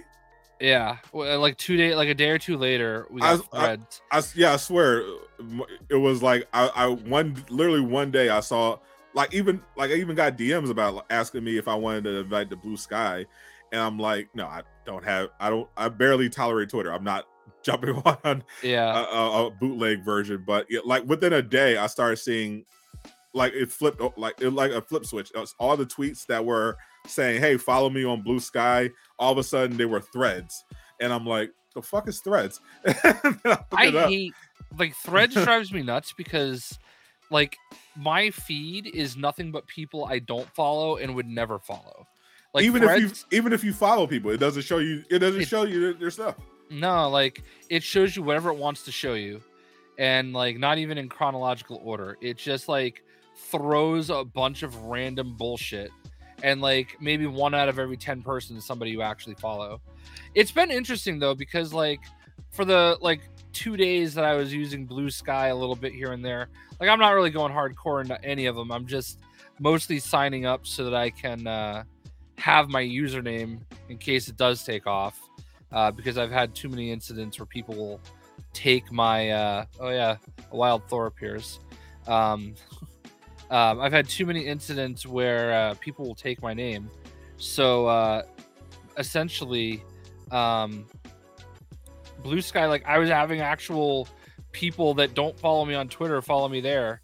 Like Aaron from Insomniac even like retweeted me on like Threads, like it's, or whatever you call it on a thread, like a re-thread. It might be a retweet because apparently Elon Musk is suing them, and for specifically because apparently Zuck hired former Twitter staff and are using proprietary information that they're not allowed to use to build threads. Yeah. Well, I don't know what he expected, but I'm sure there is some kind of a clause where you can't like, because I know like when you sell a company, a lot of times there's a clause where you can't like start an identical company like within an X amount of time. And I'm sure there's something like that in their contracts. But yeah, like that, honestly, if Threads would just let me, like, if they had a For You section and your timeline, it's actually really good. Still putting it together, but like it works pretty cool. Yeah, I'm not making a Threads. Yeah, but like the bigger issue though is that like I don't go on it because I hate the feed. It's never like, it's not only like I'm getting like AOC like threads. Okay, I don't care about AOC. I would never follow her. I don't like, and I would say the same thing about like, I don't know, pick a conservative. Ted Cruz. Yeah, if I had Ted Cruz threads, I would be feeling the same kind of way. You know what I mean? It's just like all right, I'll open it right now. The first thread that I have, all right, is actually somebody I follow, David Nakayama. Then it's Juice WRLD. Oh, you're not a big Juice WRLD fan? No, then it's Comics Queen, and then Kat Dennings, which I don't mind. Yeah, for two very big reasons. Sam Spratt, World Star. World Star. Yeah, I mean, I get that. Generic Live, Toy Shiz, from that person. It sounds like the feed is basically just an ad. For Pokemon. Pokemon. I know you're a huge Poke fan. World Star again. World Star. Leonhardt. Like, it's all the same people. The Lakers. Know you're a big Laker fan. Yeah. Gaming Bible. Bellator MMA. Like, I wouldn't follow these. Dana White. I do follow Dana White, but I don't follow him here. So yeah, it's like all these Pokemon again. Like, I've got 4 Pokemon threads before I even see another one from somebody I actually follow. I mean, she's probably saying something important. What you gotta? I doubt it. You gotta stay up with the culture. Seriously doubt it. She's probably complaining about the patriarchy. No, you said that only you get to say that. That's correct. Only I have that black privilege of implying that Jay's racist. not I you. know what World Star is. Everyone knows World Star. I don't know. I know that Juice WRLD is a rapper. He was a rapper. Yes, a rapper. He died. You know. Oh, okay. As many rappers do. Yeah. I remember the morning Tupac died. I bet you do. Watched it on MTV News. I cried a little bit. I don't actually remember when Tupac died, even though I was alive, because I was extremely young. But I do remember when Aaliyah died. I cried. I remember that. I cried for that one. I was old enough. Yeah, those. It's crazy. Like, I've been thinking about it though, like about like social media in general, right? I was a Tupac guy personally. I like both Tupac and Biggie, but Tupac I would definitely say is my favorite rapper of all time. Pretty normie take, but acceptable. You know, I think about like what life was like before all this social media. You know what I mean? Like, there are people definitely better. In a lot of ways. Like, it's crazy. I've made a pretty good life for myself off the internet. You know, Same. Because before I did YouTube, I did concert photography, and even though I didn't make a lot of money off the photography, I got to meet and interview and go to concerts for so many of my favorite bands, and like that was a great hobby to have. That like at least, you know, not having to. I'd never really had to buy tickets to go to the shows. I had the best seat in the house, and I got to meet the band. You know what I mean? So. I've done pretty well, but I would honestly throw it. Like, I feel like the world with like out this social media would be so much better, because I feel like we had gone, like, even though like a lot of it's out of sight, out of mind. So like, yeah, this stuff was happening and nobody knew about it. Does that make it better? No, but like, I feel like people were happier. I feel like we should keep YouTube. Yeah. Bring back MySpace, destroy Twitter and Instagram and everything else. Well, that's the thing. I actually love Twitter.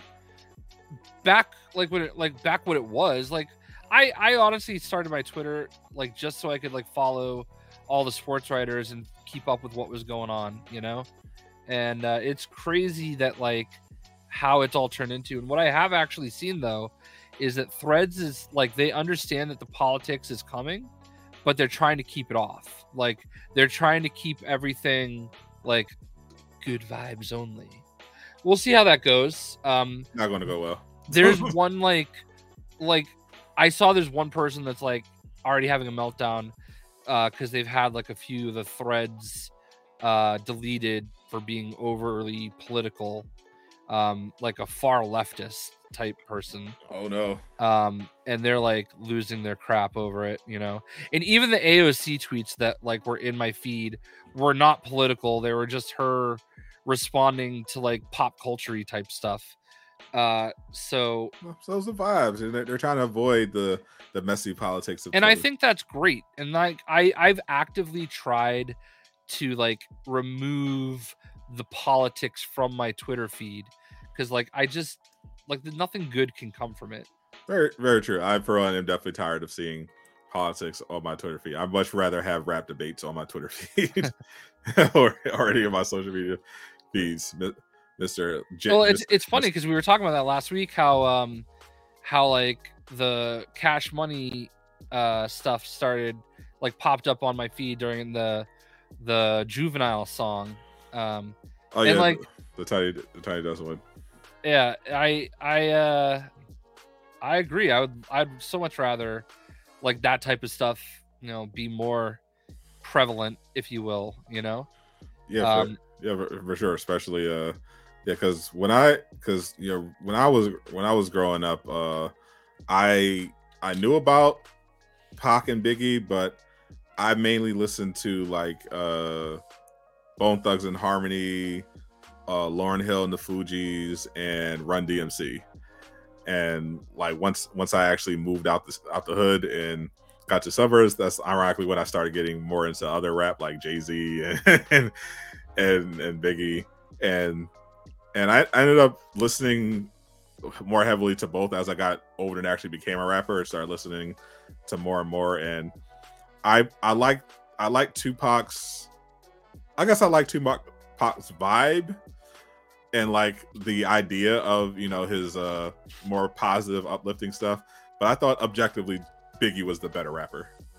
I enjoyed them both. I really did. I thought they were both great at what they did, but just purely listening to them both like side by side, comparing them as rappers, I thought Biggie was just clearly better. Yeah, like better flow, better lyricist, but he had less range on his music. Like if you listen to a Biggie song, you know he was going to talk about how much money he has, the women he was sleeping with, somebody was probably going to get shot.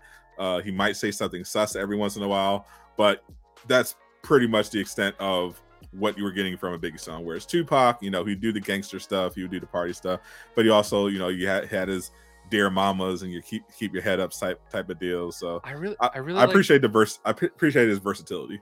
I really loved the first Tupac album they put out after he died, but they did it under like Machiavelli. I don't know if you ever heard. I listened to a couple of those post. There was so many post Tupac death albums, but I remember the one that I didn't particularly like that many of them, but I remember the one particular one that I still have on my Spotify playlist because it's one of my favorite songs. Period. They did one which is a pretty unlikely collab, but Elton John, Tupac, Dying to Live surprisingly gas. Another thing that's gonna make this is gonna make me sound old. I remember the second Wu-Tang album when that came out.